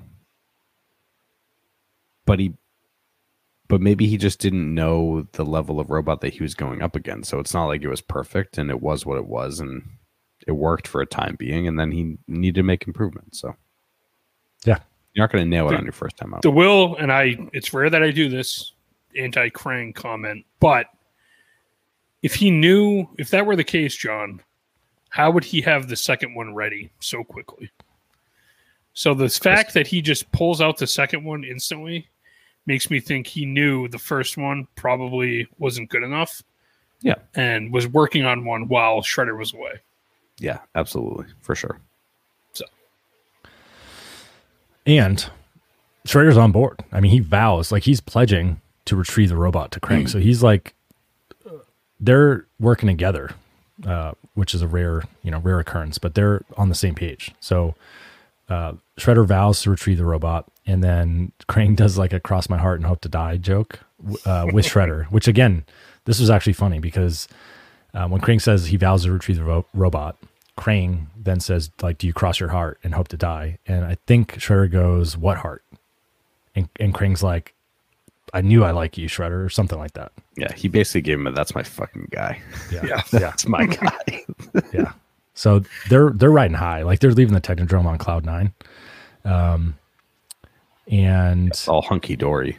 Yeah, down in which, like, listen, if you're Krang, right, and Shredder, the first plan pretty much flawless, worked awesome. Just it's like a receiver dropping an open touchdown pass. Just run the same play again and see what happens. So I'm in favor, as simple as it sounds, I'm in favor of this second phase. Yeah, when things are working out, everyone is in high spirits. You just had a good success. You had a little fumble, but everyone's laughing and it's funny and it's great. So yeah. So meanwhile, back at the Army testing lab, everyone's departing from the interview that April had just done with MACC, and MACC mistakes a TV camera for his brother and calls him number 5, which just screams Star Wars, like the whole droid thing to me. We've talked about the Star Wars references, but very prevalent. And then this is funny too. The turtles, to get home, they just ride on MACC's arms, which like extend out. So he's like, he's got ultra long arms. He's using his treads to go super fast, and the turtles are just sitting there. So 2 on each arm. And they're just in trench coats now. They didn't wear them to run up to the lab, but now leaving, they just threw on the trench coat disguises. Interesting. A lot of space in that shell to pack whatever you need. Yeah, I guess so. And then, as any friends would do, like if I'm in an Uber, I small talk, right? And that's exactly what MACC and the Turtles are doing. And MACC is saying that he would love to learn more about Earth. Like he's very hungry to learn. And what he requests like a databank repository. Yeah, databank repository. So he asks, where's the nearest databank repository where I can learn more? And Donnie translates that to the public library. So the turtles head with Mac to the public library. And in the next scene, Mac is like speed reading. So he opens a book and he just like flips through the page. Very like cliche, smart, like robot, whatever scene from cartoons. And as he's doing that, lo and behold, a security guard arrives. And he begins to question why the Turtles and Mac are there, like essentially in the middle of the night in the library, or late at night in the library. And then he recognizes Mac, and then he recognizes the Turtles. And he calls Mac an army asset, and he calls the Turtles the crooks who swiped him. And then before the guard can even pull his taser or a gun or whatever from his holster, Mac pantses him by vaporizing his belt. And what happens in the immediate next scene, John? Well, the guard is wearing heart boxers with hearts on them. Yes, which is a callback to... What episode, Chris? The episode where Rocksteady got pantsed, which was not the fifth turtle, but I don't know what episode it was. That was the anti-gravity boots one, I think. Oh, that's right. Yep. Big Irma, Episode 50-foot 5. Irma, right? Attack of the 50-foot Irma. Yep. I'm also glad so I didn't catch that Mac had had said that he wanted to learn more. Because I had a note like, why are they going to the library? What is going on here? That makes no sense in the context of this episode.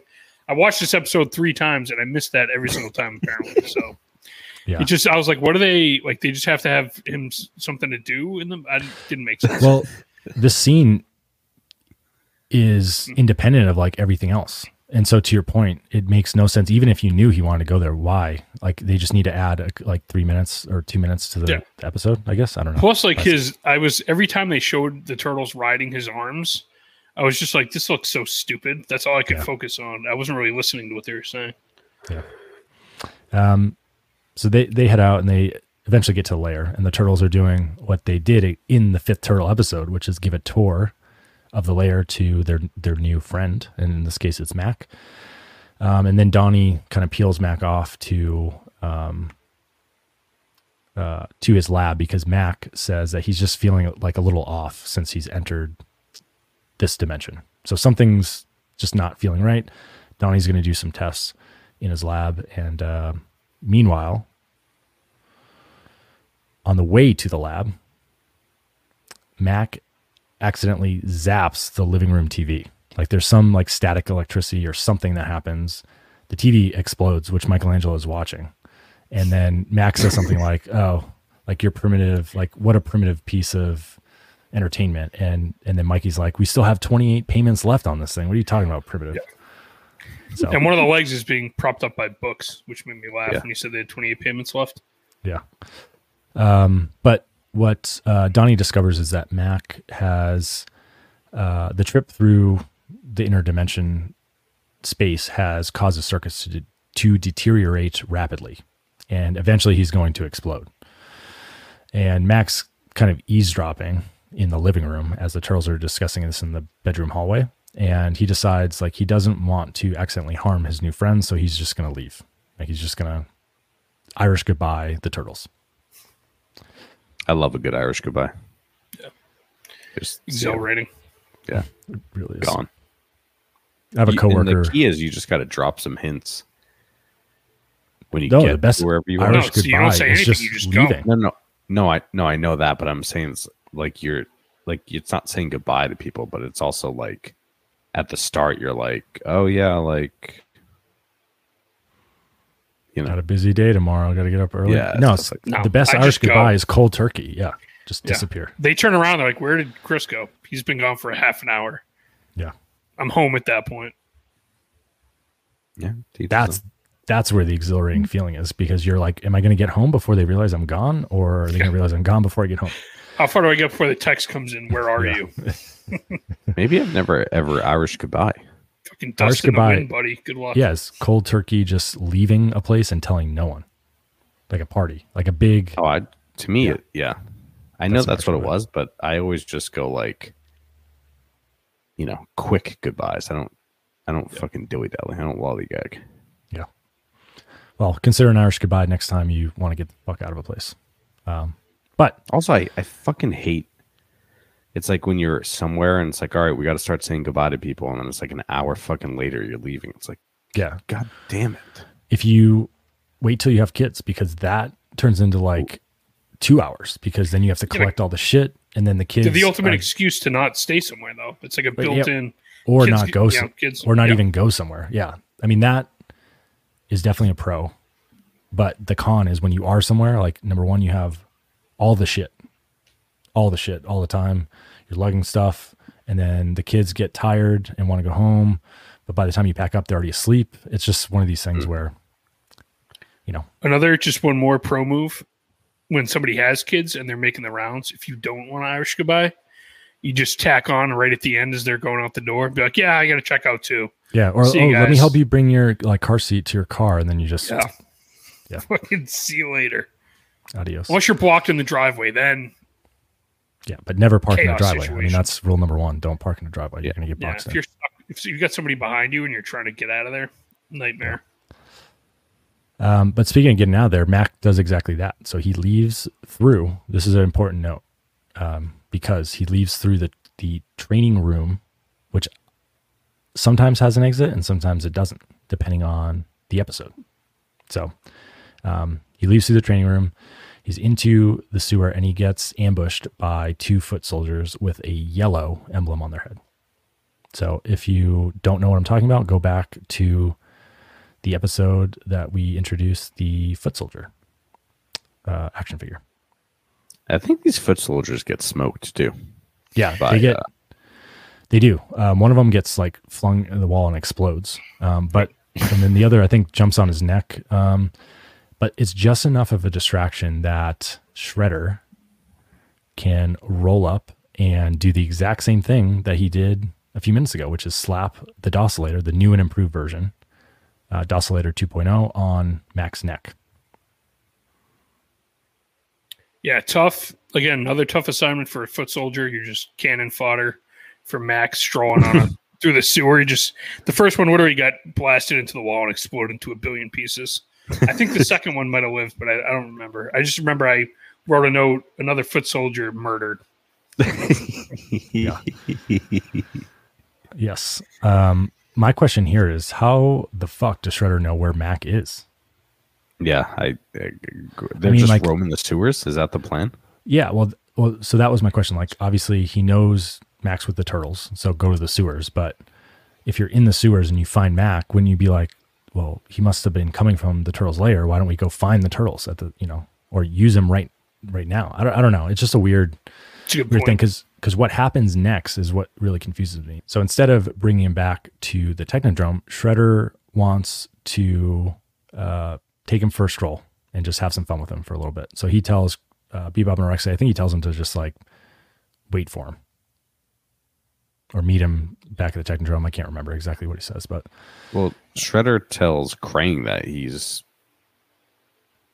gonna. Oh no, he doesn't tell. No, Krang. so he just basically tells Bebop and Rocksteady, "Hey, like we're not going back because we're gonna fuck around a little bit with our new toy." Basically, he says, "I'll bring him back after I have some fun with him." Yeah, and fair enough. Yeah, I mean, probably not going to end well, as we know when orders get disobeyed. But I get it from Shredder's standpoint because, as we mentioned earlier in the episode, he was concerned why Krang even had a Docillator in the first place and who he was planning to use it on.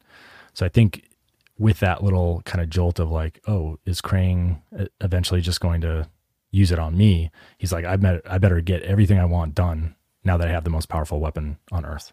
And the first thing happens after that is April has delivered her exclusive interview with Mac to Byrne, and Byrne is fucking eating it up, like loving the report. He says that the story on the peace-loving robot from the future is great.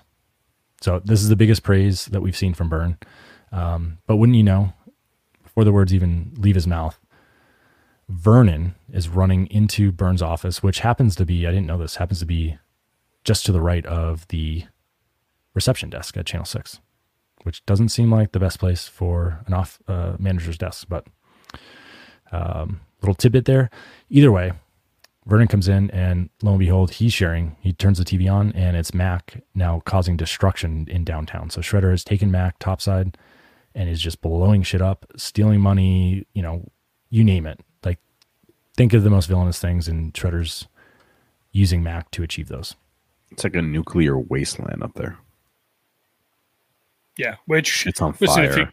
If you're going to disobey orders, he's doing a hell of a job at it because the city is destroyed. So credit where credit's due. Absolutely. So April seeing this, and now Byrne being like pissed because her report obviously is going to carry no weight now that the same robot is destroying the city. She leaves because she wants to cover the story, but what she really wants to do is warn the turtles to help her retrieve MACC. And they're already one step ahead of her because they're driving the turtle van. And who's driving it, Chris? Mikey is driving the turtle van and Yes. not Raph. Yes. So no Raph driving. And Mikey, I feel like we haven't seen him drive the turtle van in a while. No. Yeah. So I like the diversity, but Mikey is driving and already en route to MACC when April calls. And I also want to point out, speaking of turtle van, this is one of the versions that has the second row. Yeah. So, it's in the minority. Anytime the turtle van is shown, usually it's just one bench seat in the front. This one has like two rows. Some may even say a third row because it appears that Raph is not even in the second row. He's further back. Huh. We haven't seen the turtle van in a while. It's been a while. No. Yeah, especially the interior. So, but so they show up and immediately see MACC and see Shredder, and Shredder commands MACC to destroy the turtles as he has so often done before. The turtles have now realized that MACC is under Shredder's control. It's pretty obvious at that point, but now the issue is that MACC is lighting them up and shoots the turtle van, and the turtles take off, and they happen to like hide behind like a flipped over car. So they're able to avoid MACC and his destruction, but April shows up at the fucking worst time. But And on she's- her fucking scooter. Oh yeah, like her Vespa. See, I wasn't sure if it was like a futuristic motorcycle or if it was like a Vespa. Yeah, I guess maybe it is a motorcycle. I called it. I tried to Google. So I went to the TMTpedia because there was a list of the vehicles for the show. Not noted what that thing is called. So I don't even think it has a name. Wow. Notable about it, no helmet. She's not wearing a helmet while riding a motorcycle. Wow. I didn't even think about that. Yeah.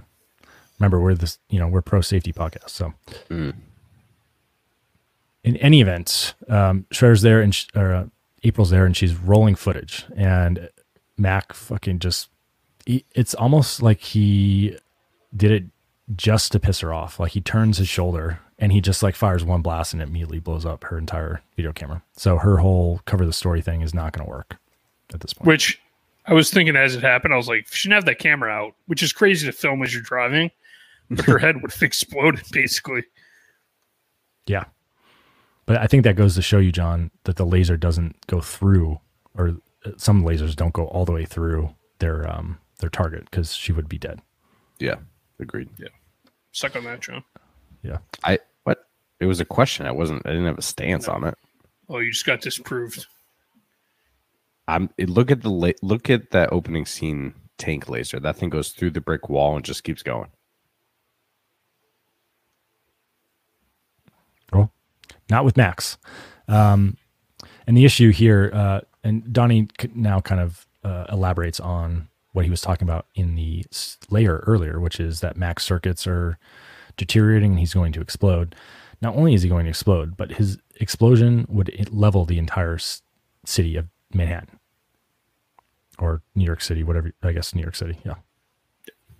So we talked about gigawatts earlier. Chris covered that. We're now talking about leveling all of New York City. And I don't even know how big New York City is, but it's fucking big. So this is not good. Not good. We then this is what John was mentioning earlier. We then get Krang on the horn with Shredder. And they are hiding out in a luxurious hotel.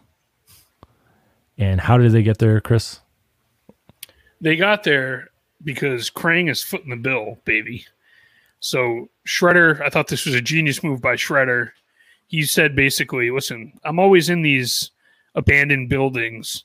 The turtles will never look for me in a luxury high-rise hotel. So he's laying in bed on the phone with Krang, basically telling him he spent off his card for the hotel. Krang is fuming. Yeah, he's pissed. Steaming mad. He's pissed, but he can't do anything because Shredder, Bebop, and Rocksteady have MACC, and MACC is one of the most powerful things like any of them have ever seen. So even if Krang was like, fuck it, I'm going to go topside and just make Shredder listen to me, like Shredder could turn MACC on Krang if he wanted to. So Krang's in this weird like, well, I need to bitch at Shredder just so eventually he comes back, but I can't ride him too hard because he may just decide to do his own thing and leave me out of it, which is not good. And he calls it an Alien Express credit card. I like that. Yeah. Yeah. Yeah, very clever. So we know two things about Krang's financials. One, he has an Alien Express card. And two, from earlier in the episode, there are Dimension X dollars. So the currency of Dimension X is just the Dimension X dollar, which is also funny to me. Yes. But very villainous move. A lot of currencies are called dollars.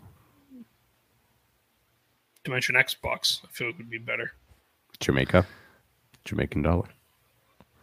The chaos on the streets continues, or rather say the after effects of the chaos of the destruction from MACC are still there on the streets, and the turtles are kind of driving through, and they're trying to find MACC, and they think that he has maybe left them like a breadcrumb trail to find him, or at least Donnie does, I think, or Leo, and they eventually make it. Donnie is like, who's the guy from A Beautiful Mind? John Nash. He's just like fucking like trying to pick patterns out of everything. It's like, I think there's a pattern here, but it works because they get to the hotel that Shredder, Bebop, Rocksteady, and MACC are at, and they are talking with the manager. And the manager is pissed because he's like, I knew I shouldn't have rented this hotel room because they fucking destroyed it. Like they try to cover their tracks and they made a mess, but conveniently there's burn marks from somebody's foot, it looks like, leading down the stairs. So at least the turtles can follow the remnants of whoever was walking out of the hotel room. And they go down. Where do they go, John? They go down to the basement. Yes. Because Shredder is always going to new depths. Yes. So they go to the basement. They know if Shredder is escaping, he's got to have a transport module. So they go down to the basement, and they happen to see the transport module descending, like right as they enter the basement. But conveniently, what sitting there right in front of them, Chris? A spare transport module ready for the taking. Yes. And it, like the door is propped. It looks too good to be true. And it is, because as soon as the turtles go to run to the transport module, 2-foot soldiers pop up behind some boxes and they start firing at the turtles, who then retreat to their own pile of boxes. At which point, I don't know, this is just like Mikey's episode, I guess, because he was driving the turtle van. He fucking saved the day like by creating the peace offering. And now he karate kicks a stack of luggage or boxes across a room into the foot soldiers, knocking them down and allowing the turtles to hop into the transport module and descend into the earth. So did you guys think that was a trap, or that the foot soldiers were just slow into getting into the module and descending? It seems like it was a trap to me, since they were hiding behind some boxes. I think it's just rear flank coverage is really what it was. Yeah, I went back and forth, because at first I thought it was a trap, but then I'm like, if it was a trap, it should have been better, because you don't want to hand them a transport module the only way they can get to the Technodrome. So I feel like it wasn't intentional, But That's where it kinda busted. Go, Joe. I mean, it worked, but if you think about it, like Krang's got his cameras in the transport module. So if he knows that the turtles are coming, it's perfect. It's almost too good to be true. Which we'll get there, but the scene coming up made me question it even more. Yeah, that's a good point. And we'll get to that in a second. But back in the Technodrome, Krang, his plan and the reason he wanted to retrieve MACC is because he wants to open a time portal so that MACC can recruit his army friend of robots and return back to Earth to then conquer it. So that's Krang's master plan and why he's implemented the Docillator and had Shredder put it on MACC's neck. Great plan by Krang. What's better than one killer robot? Thousands of them. It's putting a lot of eggs in that Docillator basket. That's going to work trans-dimensional. So this was interesting to me because Krang has the ability to go back to Dimension X if he wants, theoretically, right? Because if he's opening a portal with MACC, he could theoretically open it to any dimension he wants. So he's altered his plan of like going back to Dimension X, and instead is now refocused it on like conquering Earth and then going back to Dimension X. I guess. I don't know. That's just what I'm seeing. I agree. Listen, Krang is an opportunist. So yes, he is. You got to do what you got to do. Take what's there. But unfortunately, the energy drain is going to destroy MACC. So it's kind of like, hey, we have to use you to then get, get the portal open and then get your army friends to come through. So kind of a complex plan, and lots of opportunities for things to go wrong, which happens in the immediate next scene. So Krang observes, and somehow I still don't understand how he has a camera that can like just see inside the Earth. Like, where is this camera coming from? Yeah, that one is weird. The one in the module makes sense. This one, yeah, dirt cam does not. Yeah. So anyway, it cuts to like the giant TV projector that they have in the Technodrome control room, and it's the turtles descending into the Earth. He's realizing, oh shit, like they're on their way here. And then what plan does he have in place? Well, he sets a trap. He cuts all the lights. So number one, bad guy villain plan, always turn off the lights. So you don't want the people you're attacking to know where you're coming from. But I have also to say, a good strategy if someone ever is doing a B&E on your home, just cut the lights because you know the layout of your house better than any stranger would. Yeah. Unless they have night vision goggles. In which or case, a flashlight. turn the lights on. Yeah, and then in that case, fucking flash them with a light, like Chris said, perhaps with your cell phone. Or if they have a flashlight, then they blind you, and you're at a disadvantage. Why would you have night vision goggles? No, if it's dark and they have a flashlight and they aim it at you in your eyes, you are blinded. So you've given them the advantage potentially. Sorry, John. Well, I mean, report back if you guys ever have first world experience with that. So anyway, he cuts the lights, and then the turtles show up, and they're like, man, it's really dark in here, but let's go get shit done. And they open it up. I think Mikey's the first one to step out, and immediately they're fucking captured. And not only are they captured, but they're chained. They are chained. I thought at first it was just they were tied up with rope. They're fucking chained. So, which listen, if they've been caught a couple times and tied with rope and it hasn't worked, so chain. It's good to see at least that the appropriate measures are being taken. Yeah. So Bebop and Rocksteady and the Foot Soldiers are the ones who chain them up, and they're leading them like down this hallway back to Krang and Shredder, who are at kind of the control panel, the main part of the Technodrome. And then this is my biggest knock on Krang in this episode. He fucking spills the beans on his plan to the turtles, like as he's about to like execute them. And it starts to initiate the energy drain to open the time portal. So he tells them exactly what his plan is and then proceeds to do it. And lo and behold, wouldn't you know it, something goes wrong. And what goes wrong? Well, that the intensity from opening the portal causes like a vibration or some sort of resonance, which causes the oscillator to just fucking fall off. So, well, disappointing that the magnet's not strong enough on the oscillator. Yeah. Bit of an oversight by Crane. I thought about that because I was like, how is he not using rare earth magnets? But remember, this guy's from the future, so whatever he's made of may not be, what is it?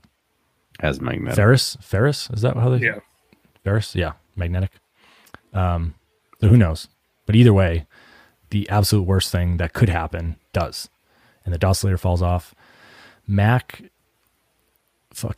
This is like trick shots. And I didn't know what was going on here. I'm like, is he just destroying the Technodrome? But he like fires some of his lasers, but he does it in the opposite direction of the turtles, and it starts to reflect off of the Technodrome's interior, and eventually blasts the chains off the turtles. So he he's facing Krang and Shredder, and he starts firing what it looks like at Krang and Shredder.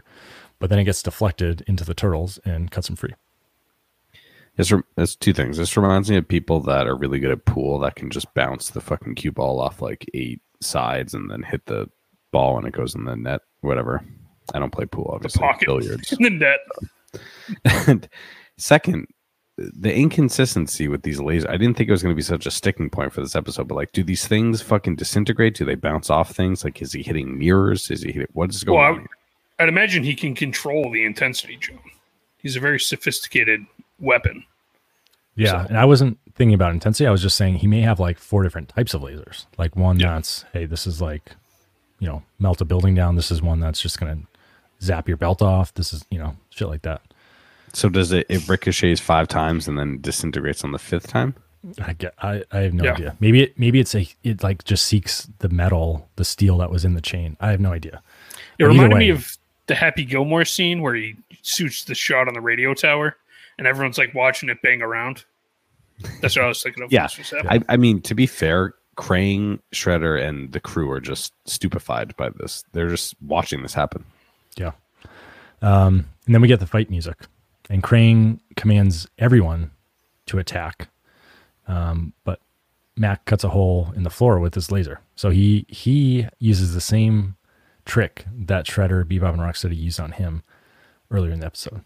So, and it's unclear where they fall down that hole and we don't see him again for the rest of the episode. Yeah, so they're gone. Could have been in like Earth's core for all we know in the lava. Yeah. And then after Shredder, Bebop, Rocksteady, and I think some foot soldiers were there too, they fall through. Krang then calls for the Rock Soldiers, who have not made an appearance. I feel like in like over a season. Yeah, they should have stayed home.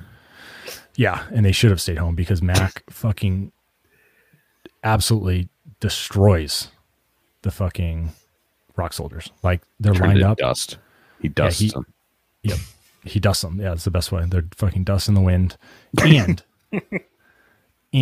I know it's coming. I know it's fucking coming. He melts Krang's fucking feet to the floor. So just as like a fuck you, he is just playing games with Krang. Like he could easily kill Krang. He could do a whole lot to him. He just decides, I'm gonna just glue you to this floor. And this is like, apart from getting stuck in the gum, like you can't have your fucking feet melted to the floor, Krang. Come on. Like, what are we doing? Just standing there taking the second most embarrassing thing that's happened to him. I forgot about the gum. Yeah. And at least for the gum, he wasn't even in his body. Like, use your mutant fucking robot body. Come on. Yeah. Tough stretch there in the Technodrome. But then that's when MACC decides to just open fire everywhere. So he's just lighting the whole place up. And he's laser blast. Buffalo Bill on this shit. It just lasers everywhere. Everything. Like, this Technodrome is done. After this episode, this thing can't survive. Yeah. Well, in his fury of fucking laser blasts, he inadvertently hits the time portal control panel and somehow it activates. So, and I still don't understand this. Maybe it's because his laser was like absorbed, but they needed energy to open the portal. Somehow it got opened. We've seen these control panels get hit and fucking crazy shit happens. So I guess we're not really surprised, but the portal opens and lo and behold, it's Max dimension, what Krang had programmed. And Mac says he doesn't really want to go home because of all the war and violence, which to me was a callback to the neutrinos because they also lived in a dimension of war and violence. And in the photo of his dimension, it doesn't really look like war and violence. It kind of looks like, to John's point, it's like a nice fairy tale. And to add another when he first showed up to Earth, he made a comment that, oh, people are open firing on each other. I must be on Earth. So he seemed to not be a fan of Earth out of the gate. Yeah. Maybe it wasn't about Earth at all. Maybe it was about the friends we made along the way. Perhaps. And like, Turtle's pretty quick to call this guy their friend when 90% of the time he's been ruining everything around them. Yeah, that is true. But keep your friends close and your enemies closer, Chris. True. Because Mikey and Donnie, so this is just Mikey's like fucking homecoming episode. Mikey and Donnie convince Mac that he has to return because A, he's going to explode and kill everyone in New York City, but B, he could also be a warrior for peace in his dimension. I think that's what Donnie says. Like, hey, even if you don't like war and violence, you could be an advocate for the opposite. So he's like, oh, sure. And then he just floats. He fucking floats through the portal. Where was this floating like earlier? Rides off into the sunset, basically, to go back to John's zero point. He does ride off in the sunset. And then we, leaving the Technodrome in disarray, and then back in the lair, the turtles are eating pizza. So we've got a couple pizzas here. The first one is what, John? I believe it's pepperoni. Yeah, pepperoni, or I would say meatball would be the other choice. Which one would we like to go with? Let's do a meatball back on the board. Yeah. All right, meatball it is. And then this is where we maybe have a little bit of discussion. What's the second pie, Chris? It is a burnt pizza that I believe Mikey has left in the oven too long. So they pull it out and it is completely charred. Yep. So I'd floated maybe we just do like a well done, so it's still edible. I don't think anybody wants to eat burnt pizza. I think I'm lagging a little bit here too. Yeah. But hopefully, well done. Okay. I think we actually had that on. I think we had that before. What if we do extra? Yeah, crispy I had a crust. well done. Oh, I had extra crispy crust. No, I had extra crispy crust. Oh. What if we do like a brick oven pizza or something? You'd have to buy one, but coal fired or well done, whatever. Well done. Burnt would be funny. I just don't feel like intentionally burning a pizza to then have to eat it. Yeah, burnt would be funny. And maybe you just burn one slice or something. I don't know. Yeah. But what's the consensus on? Fuck it. Let's do burnt. I say burnt. All right. It's on there. Burnt is subjective, so just keep that in mind. All right. So those are the two pizzas, and that ends the episode. So Turtles save the day. Mac is back where he belongs. And the Technodrome, we don't know what's happening with that. So a couple cliffhangers, not everything's dotted, but that's the end of the episode recap. So that brings us to Turtleisms. Cowabunga! There were a lot of Turtleisms from Michelangelo. I wrote them all down handwritten. Look at Michelangelo's compared to everyone else. Jeez. So I was taking handwriting notes. Wow. Oh yeah. Respectable. Can't tell you the last time I wrote notes. And actually, Krang had one of the funniest ones ever. Ever? Interesting. Yeah. I wonder if it's the same one I wrote down. So I'm going to go through these. I'll start with Krang. No, I'll start with Michelangelo. He had a totally bogus, fantabuloso, peace dude, Scout this one down. Sling a mean laser. As he was talking about MACC. Give me 3 or give me a high 3 or whatever it was. Major bummer. Yeah, major bummer. Scope it out, dudes. He said lean, green, and mean. What a bummer. Bizarro place. Fabuloso. You better boogie. Listen up, amigo. Don't go. Gonna blow. I also had scarf this down, dudes. I don't know if you had that one. Yeah, that one was good. Looks like Nuke City. You missed that one, John? No, I missed that one. Yeah. That's when they arrived to the chaos that MACC had. And so I was like, I like that. I had Donnie had a Let's Go Turtles as they were going to get April. And then he said, great ninjas, yes. Great readers, no. Talking about the library. Shredder, I had Wretched Reptiles. MACC had a bunch of different phrases that were Western, but the one he said, amass Mondo data. Yeah. He did. I think he was imitating Mikey from that. Yeah, a couple times because it shows up a few more. At least one more. And then he had a no problemo, dude. Yeah. Yep. April, I said, April had an April O'Neil exclusive, she said to herself. Talking to the third person. I didn't have that one, but that's a good one. Yeah. And then Krang, he had a mutant morons. And then he called, I think he called Bebop and Rocksteady butt brains. Bug brains. Yeah. Oh. I had to look that one up because I didn't know what he said. I had to actually look up the transcript. Yeah, that's funny. That's what I have. That's all I had. Anything missing, Chris? No, he had some that I didn't have. So I think the one. Did you mention this, John? If you don't go, you're gonna blow. All right, nice. Very good. So that's Turtlisms. Thanks, John. You've been on a Turtlism like hot streak lately here. I know. I'm doing it. I like doing it. 2 times in the last 30 episodes, like you're making waves. This is 3 in a row. Didn't I do last episode? Someone called that a winning streak. I'm just saying I wrote them down. I wrote them down. Nice. All right, so that's Turtlisms. We will now enter the villain power ranking.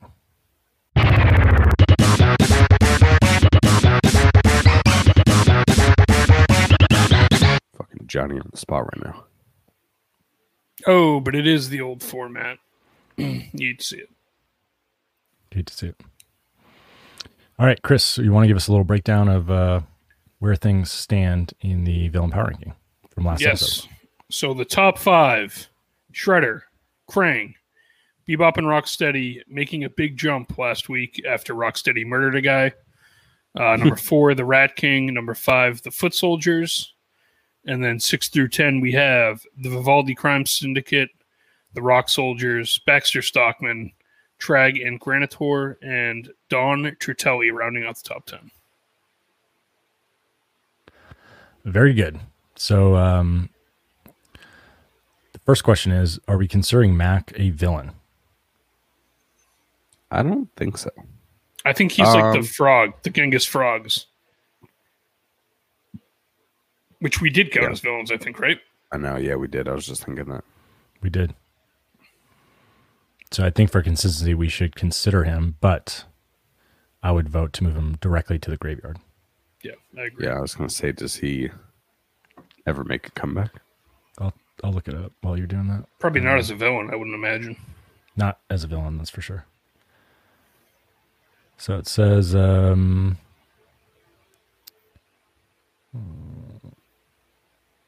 appearance. First appearance, Attack of Big Mac. That's it. So it is an interesting, like, who would have been more powerful, MACC or Omnis? I feel like Omnis because he could like travel through electrical wires and shit. Or like he had however he was able to extend his touch on other things without physically being there was wild, but I don't know, MACC was pretty destructive in his time on Earth. Mm-hmm. It packed a lot in one episode. Yeah, that's a fact. And speaking of which, John has a villain graveyard slide up. So head on over to YouTube, check out the Villain Power Ranking segment, which you can find in the show notes description, and check out the Villain Graveyard because we haven't seen that in a while. It's been a while. It's a lot in there. So, yeah, I mean, we got a lot of robots. Rex 1, Mausers, Roadkill Rodneys, Omnis, MACC. It's just wild. But, yeah. And then the reserves, we got the Punks and the Knucklehead. All right, so MACC is taken care of. Any other villains in this episode? No new ones. Okay. A lot of active ones. Yes. So let's start at the bottom and work our way up, I think. So we have the Rock Soldiers. They made an appearance. And I think they got to go down. Yeah. Because getting blown to smithereens in your only screen time in the last month. I think they go down. Ooh, well, the last time we saw the Rock Soldiers, they were moving boxes around, because I remember Chris made a comment and said that's what they do. Yeah, but they are a multiple appearance villain, so keep that in mind too, because some of these other guys haven't shown up again. Yeah, I know, which I'm fine with, but you're like, you just show up and you get the last notable appearance was previous to this episode was when they were at Niagara Falls and they got flung into the abyss. So the last two notable appearances, they've just been destroyed. Yeah. And this one was particularly bad. Yeah. Mm-hmm. So I was going to say down to 9, but yeah, that's me. 9? Yep. I would say 9 because I think they're below Dragon Granitor still. Yeah. And Don Chertelli just hasn't had enough of an appearance to warrant moving up, I don't think. Yeah. Okay. How about the Foot Soldiers? Foot Soldiers. Pretty good. They also got smoked. Well, I was going to move them up. Yeah, I was going to move them up too because they helped capture the turtles, all 4 of them. Yeah. So one of them got destroyed. That's a negative. The other one kind of caught MACC. And then they also were the ones responsible for... Did they capture them when the turtles came down to the Technodrome? They were in that group, right? Yeah, they were in that group. A couple of them, at least. They did also get thwarted in the basement, though. So, do we move them above the Rat King? Did the Rat King capture the turtles? No, he did not. So that's a good point. I feel like we have to just move them up, and they may move back from inactivity later, but I mean, they also were significant contributors to capturing MACC in the first place and in the second place. So I feel like we have to move them up.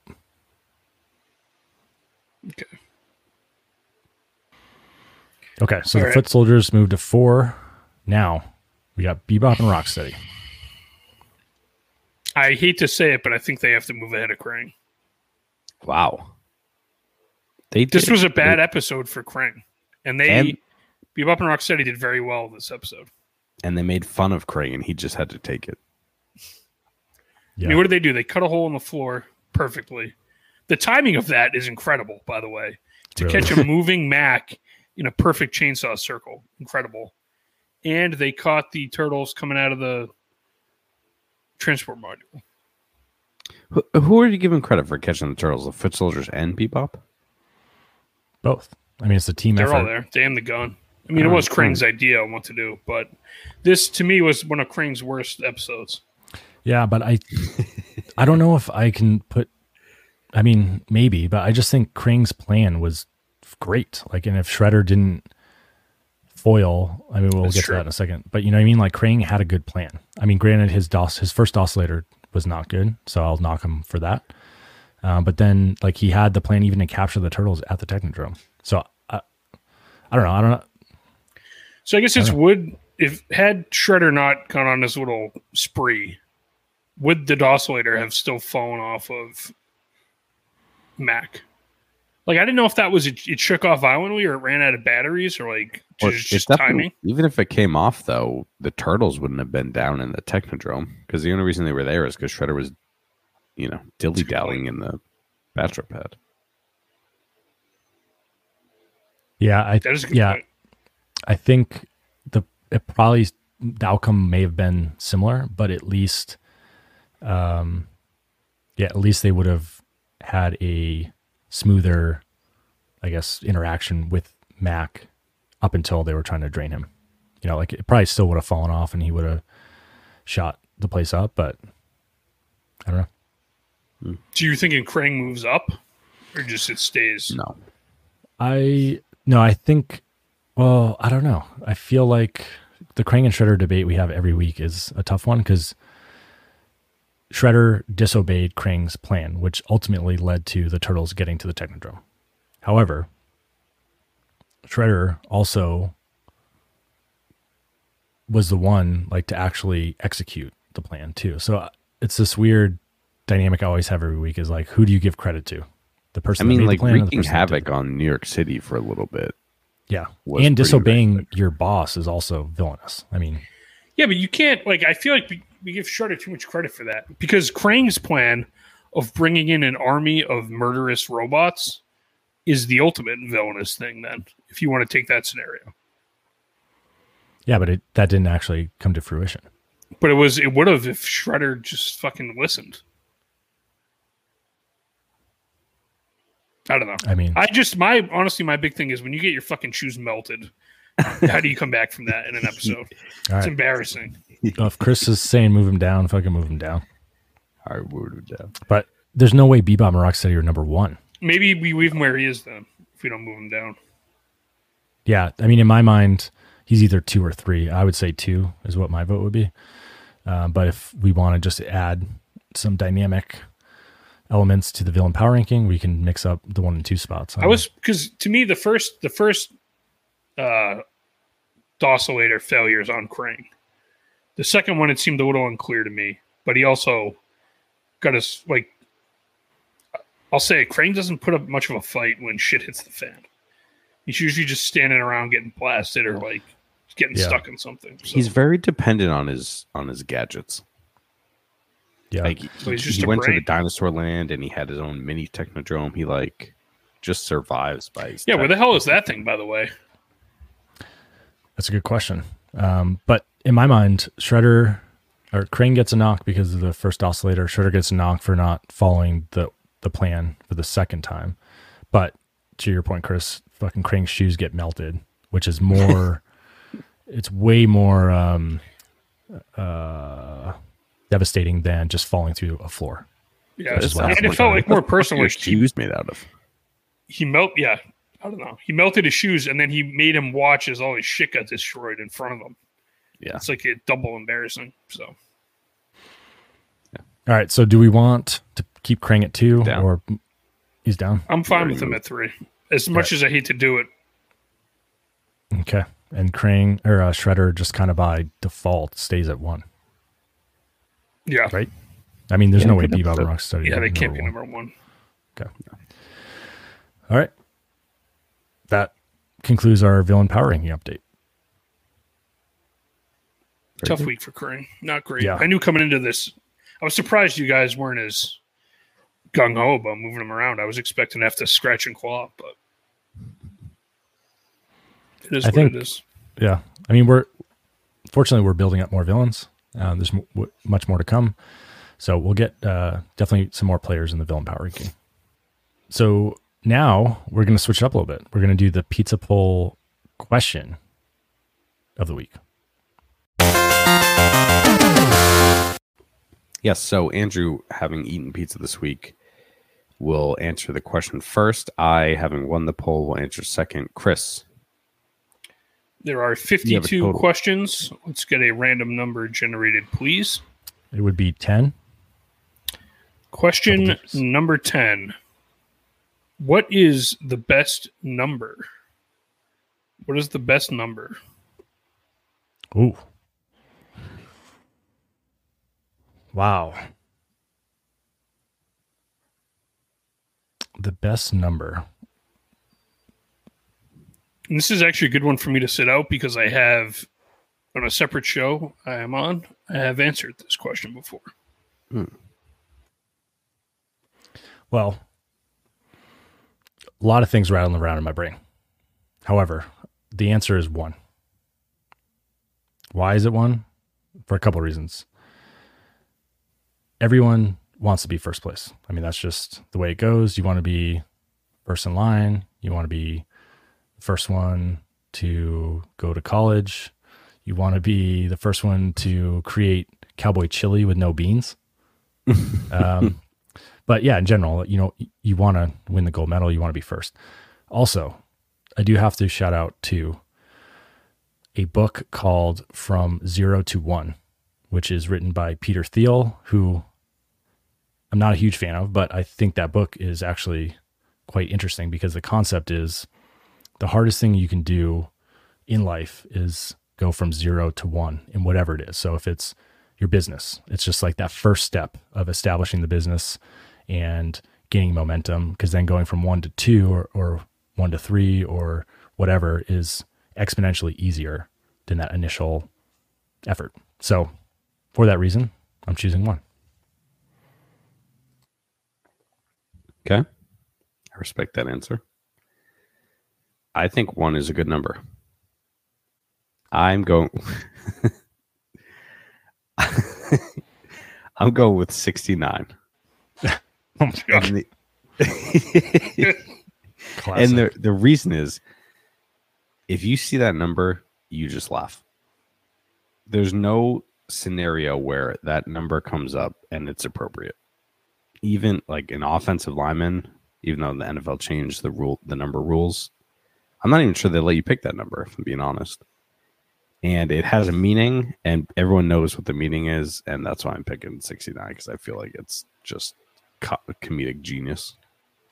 And this goes back to my like philosophical question of last week, which is, are you playing what is true in your heart, or are you playing to win the poll? I mean, John's playing to win the poll. Yeah, that's a play to win the poll. Yeah, which I have no issue with. I just like I'm true to myself, and my answer was 1. That's my, just like Chief. Yeah, I think I appreciate Andrew's answer. John's, it's a play for the poll. I don't know if I respect it really, especially coming from an accountant. Like, I was expecting something, I don't know, a little more. Yeah, like 10. I was thinking John was going to go 10, like base 10. You know, fundamental of the metric system and decimals and shit like that. But so when I did this previously, the first answer off the board. Go ahead. Wait. Out of respect for the poll, I think I'm going to pick what I actually think is the best number, and just not 69 is not the best number. Wait, Andrew, do you want to allow this, John? No, I think when getting a read. Yeah. No, yeah, I think it is what it is. Oh, all right. Yeah, you're trying to pull an Andrew and just stack. I have no issue playing for the poll. It's just funny because I could see if I had gone with my gut, I would have said like 420 or 69. So it would have been funny if it was 420 or 69. But I feel like those are so stereotypical that I just went with in my heart what I thought the best number was. Yeah, that's fair. It's not my favorite number, believe it or not. So yeah, okay, that's fair. Well, I'll say when I did this previously, the top answer off the board, which I didn't take but I would have, was the golden ratio. I forget what the exact number is. Yeah, it's a decimal. 1.618. Yeah. Yeah, which blah, blah, blah. Everyone knows if you've read the Da Vinci Code. It's just found in nature everywhere. Spirals of a shell. Weren't we talking about that recently? We were. Yeah, shit.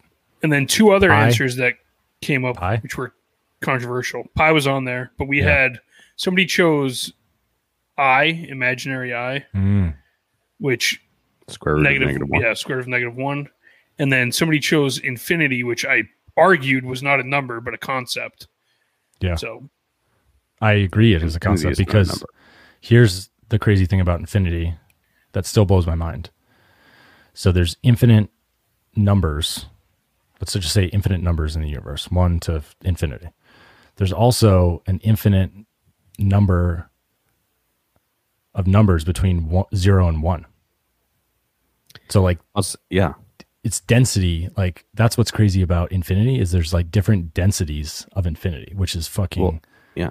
Some That's like the infinities are bigger z-axis. than other infinities, to your Yeah. exact point. Yeah.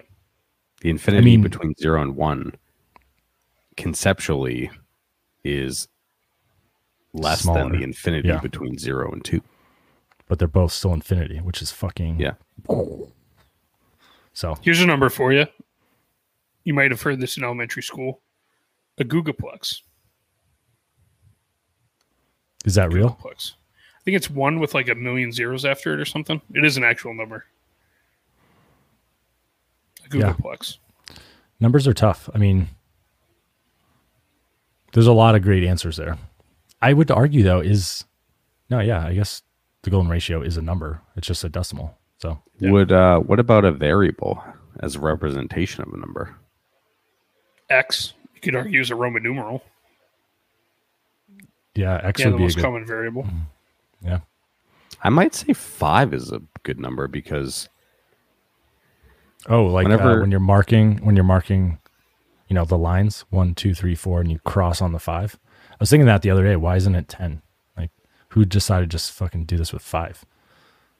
Because like- it was counting. I did look this up. It's like your hands, basically. Oh yeah, that makes sense. Your thumb, yeah, 4 and 5. Okay. Oh. Yep. Yeah.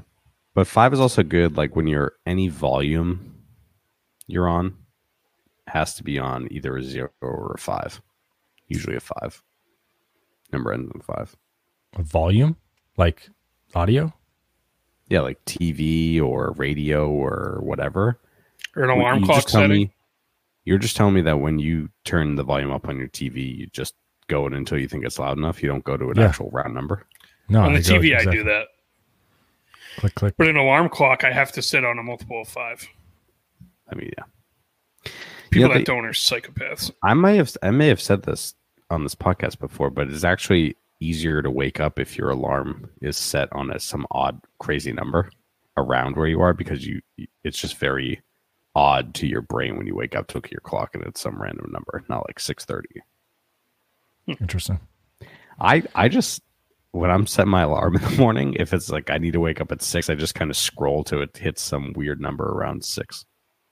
That's insane. You're an Yeah. insane person. It's a psychopath move. I just have to it. Because if But- you wake up in the middle of the night, how do you calculate what you have left to sleep? I mean, I don't really care. What? That's the whole perk to waking up randomly in the middle of the night. You can look over. Sometimes, like, when it- sometimes I wake up 2 and go to a.m.. pee, and I don't even look at the clock. I never look at the clock because, while What? the feeling we had this conversation. Speaking of throwbacks, we talked exactly about this in one of the other questions, the pizza bowl questions, which was what Yeah, was it the was- best time of day or best? Yeah, what was that? Best of time. day? Best time. And I said 2 a.m. I think, or 1 a.m. 2 a.m. And my justification was when you look over to your alarm clock and it is only 2 a.m., you can count the number of hours you have left. But that also comes with the chance that you look over and it's like an hour before you have to wake up or 30 minutes before you have to wake up or Yeah. whatever. So it's a gift and a curse. So now we'll move to John reading the pizza poll results from last week. Yes. The results from last week, the question was, if you had a pet parrot, what phrase would you teach it to say? The responses, I said the F word because I couldn't think of anything good on the spot. And Chris said Chumbawamba, And which Andrew said both those answers sucked. and he was They right. did. Yes. Yeah. But And I what forget what did Andrew said. I said? Shake and bake, or I said if you ain't first, you're last, which are both from Talladega Nights. Shake and Shake bake and is bake. still the best. Yeah. But what did the listening audience say, John? So 40 total votes with 25 of 40 and 63%. The winner is fuck John. Whoa. Chris, his 2 poll win streak was ended this week. I mean, 2, I think it was 3. might have been 3. But I mean, that's the right answer of the Yeah. 2. I'm surprised it was as close as it was, though. I think Chumbawamba's got the comedy factor. 40 votes, the short week. Who knows where it would have ended if we extrapolate that out over a couple days, but Well, I will let's not see. deny that I lost. Next episode, let's just check to see where this ended up, which probably isn't a whole lot different than now. But either way, I'm telling you right now, we're not going to get more votes on it. What's confusing to me is that I can see that 300 people viewed it, but only 40 voted. So 260 people thought. Bots, they're bots. Not for me. They're maxing. well, all right. I won't and say then, what the commenters. We had one commenter. Who was, come on, man. Yeah. I'll have to Yeah. check it out. We're now going, since we've done the pizza poll results from last week, a few minutes ago, we are now moving into pizza time. So Chris lost the pizza poll. He will be spinning the wheel.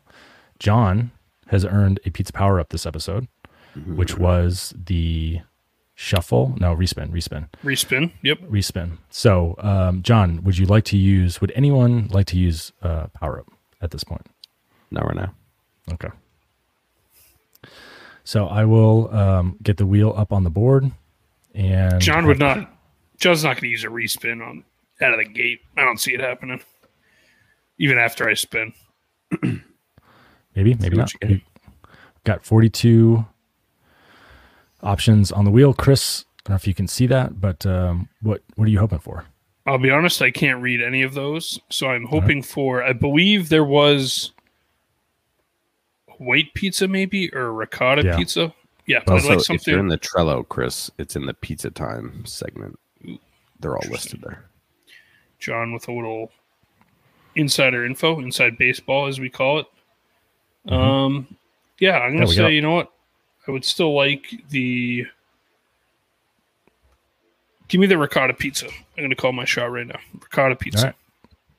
What's interesting is Chris is hoping for the same pizza I had hoped for last episode. So if luck would, or fate would have it the same for Chris, he should get a softball pizza this week. And So will Chris join the old maids? will he? We'll find out. Chris, why don't you just call out when you want me to start spinning? Now. Away we go.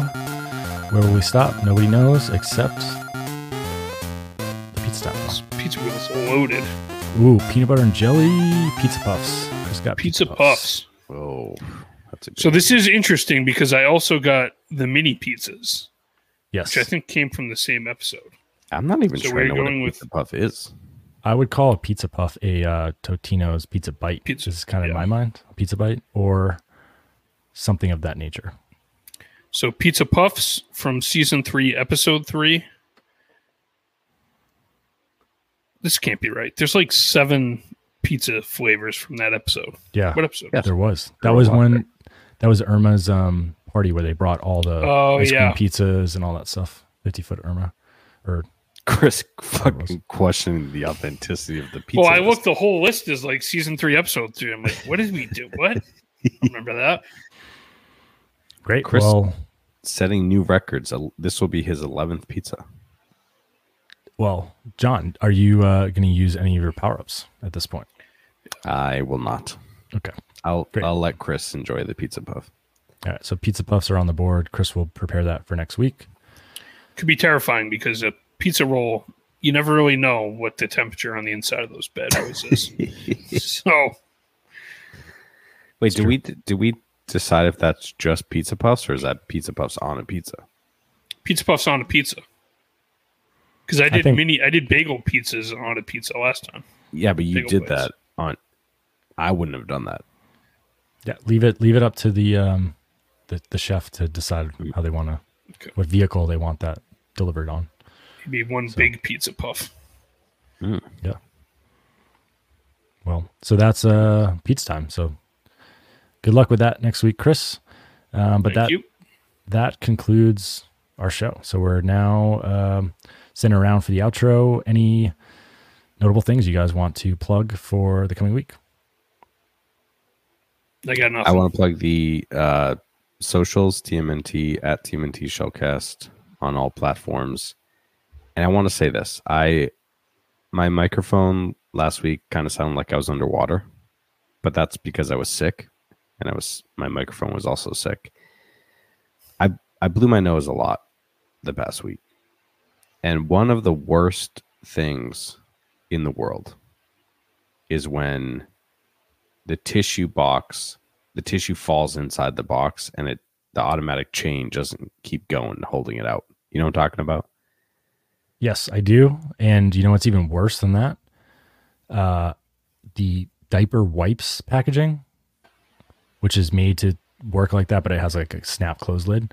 Yeah. Those things never work the way they're supposed to. At least tissues come out one at a time. The diaper wipes, you'll get 5 sometimes. You'll get like none the other time. Or, is it like 100. Perforated, but you got to like... Yeah, they're like folded. And like the Clorox wipes. Same thing. You get like 8 of them. Exactly. It's like, fuck. And obviously they do that on purpose because they want you to go through it faster, but... Yeah. But like I got to stick my fucking giant ass meat lobster claw in this tissue box, and then it stretches out the plastic, so then it makes it even worse. Come on. Fucking figure it out, Kleenex. Same with Pringles. Fucking a little bit bigger on the can, please. Yeah. Can't get down to the bottom. They'll get crunched. Yeah. They should sell a bigger can. It's by design. They want those broken bits, so you go out and buy a new one. Like, it's the same. I heard this story one time.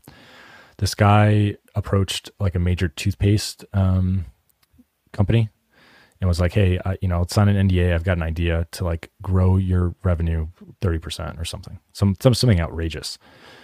And so they sign it because it's low risk, just to sign an NDA. They sign it, and lo and behold, his idea is make the hole in the toothpaste tube bigger, because people will use more every time they put it on their toothbrush, and they'll buy your toothpaste 30% more often. And it fucking worked. Yeah. So that guy made a bunch of money. So corporate America, but Kleenex tissues, they work really well. So I'm buying Kleenex. I'm also, a Puffs Kleenex. guy. Puffs, medicated lotion, whatever they are. They don't scratch your nose up. Shut up, Puffs. That's what I was just going to say. A nose in need deserves Puffs indeed. That shit is true. When you're blowing your nose a lot, get a little medicated lotion on there. Spend the money. They don't tell you. Everyone talks about toilet paper. Spend the money on tissues. It's true. Well, we're glad you're recovered, John. Yeah. Hopefully smooth sailing. You are the most sick, host of TMNT Shellcast. So just want to throw that out there. That's not for debate. It's usually not a reputation that I usually have. Andrew, you're usually the one that's ill. Usually. Wow. Especially the mud is being swung. I mean, that's the claim. I don't know if it's ever been proven that I'm the most sick. But how about you, Chris? I'm never sick. Very rarely am I sick, maybe once a year. Probably because I live in isolation, so I don't have to worry about it. But no, I don't really have anything for the outro other than I am not hosting next week. John is, so I'll have the pizza ready to go. Great. And John, I realize I may have cut you off. Do you have anything else to plug besides tissue boxes? No, I do not. Perfect. I just actually one more thing. Yeah, shout out to our presenting sponsor, presumably of today's episode, Spotify.com/podcasters. No free ads. Spotify for podcasters. Perfect. I caught this. So 2 things real quick. One, I showed a little preview of what was at the San Diego Comic-Con. And a whole lot more came out in this week. So it ran through today. So I think maybe next episode we'll do a deep dive, particularly with a interview with one of the head honchos at NECA, giving a tour of everything in the booth. So we didn't do that, but we're leveraging what's been shared on social media. So we'll definitely give credit where credit is due. Secondly, I also heard that Nickelodeon is doing reruns of the 87 series on today's TV. Wow. So I haven't verified that, but if it is true, that's huge. Number one, for fans of the 87 series like ourselves, but 2, maybe for this podcast. Because if people are searching for, you know, April's Fool, they might find our show. So if that's how you got here, welcome. And tell a friend. And we have a TurtleCom voicemail. Yes. Through the website. Please do. There's actually one more thing I forgot. Perfect. Andrew sent a random text this week that just said, I think Mikey was driving. And then Chris thumbs it down, I believe, actually. Listen, we can't re-record episodes, so. I'm just curious, what prompted that? I thought it was like just delayed. Like, was that text just stuck in the ether? No, when I was editing the episode, and that was a very time-intensive editing clip there. The more I watched it, I was like, you know what? I think John is probably right. But it's a shame you can't take a vote back. I've never heard a more convincing argument. I mean, at the end of the day, it's definitely a tough scene, and I don't think there's a clear, decisive person being correct. But the more I watched it, the more I was kind of leaning away from Chris's camp and into John's camp. Beautiful. But just to note, you did say it wasn't clear. Yeah, hindsight is 2020. Back on the actual documentation of somebody being told to fire up a turtle blimp. No. We can only assume, if the rest is unclear, we can only assume what the intent was. Yeah, and the reality is the next time Donnie drives the blimp, this won't even matter anyway. So yeah, it's true. Well, the next time we'll be in season 4. So yeah, we'll see. But in any event, thanks for sticking with us. I know it's a bit of a long one, but from all of us here at Team NT Shellcast, this is Andrew saying cowabunga for John and Chris. See you next week. See you, everyone.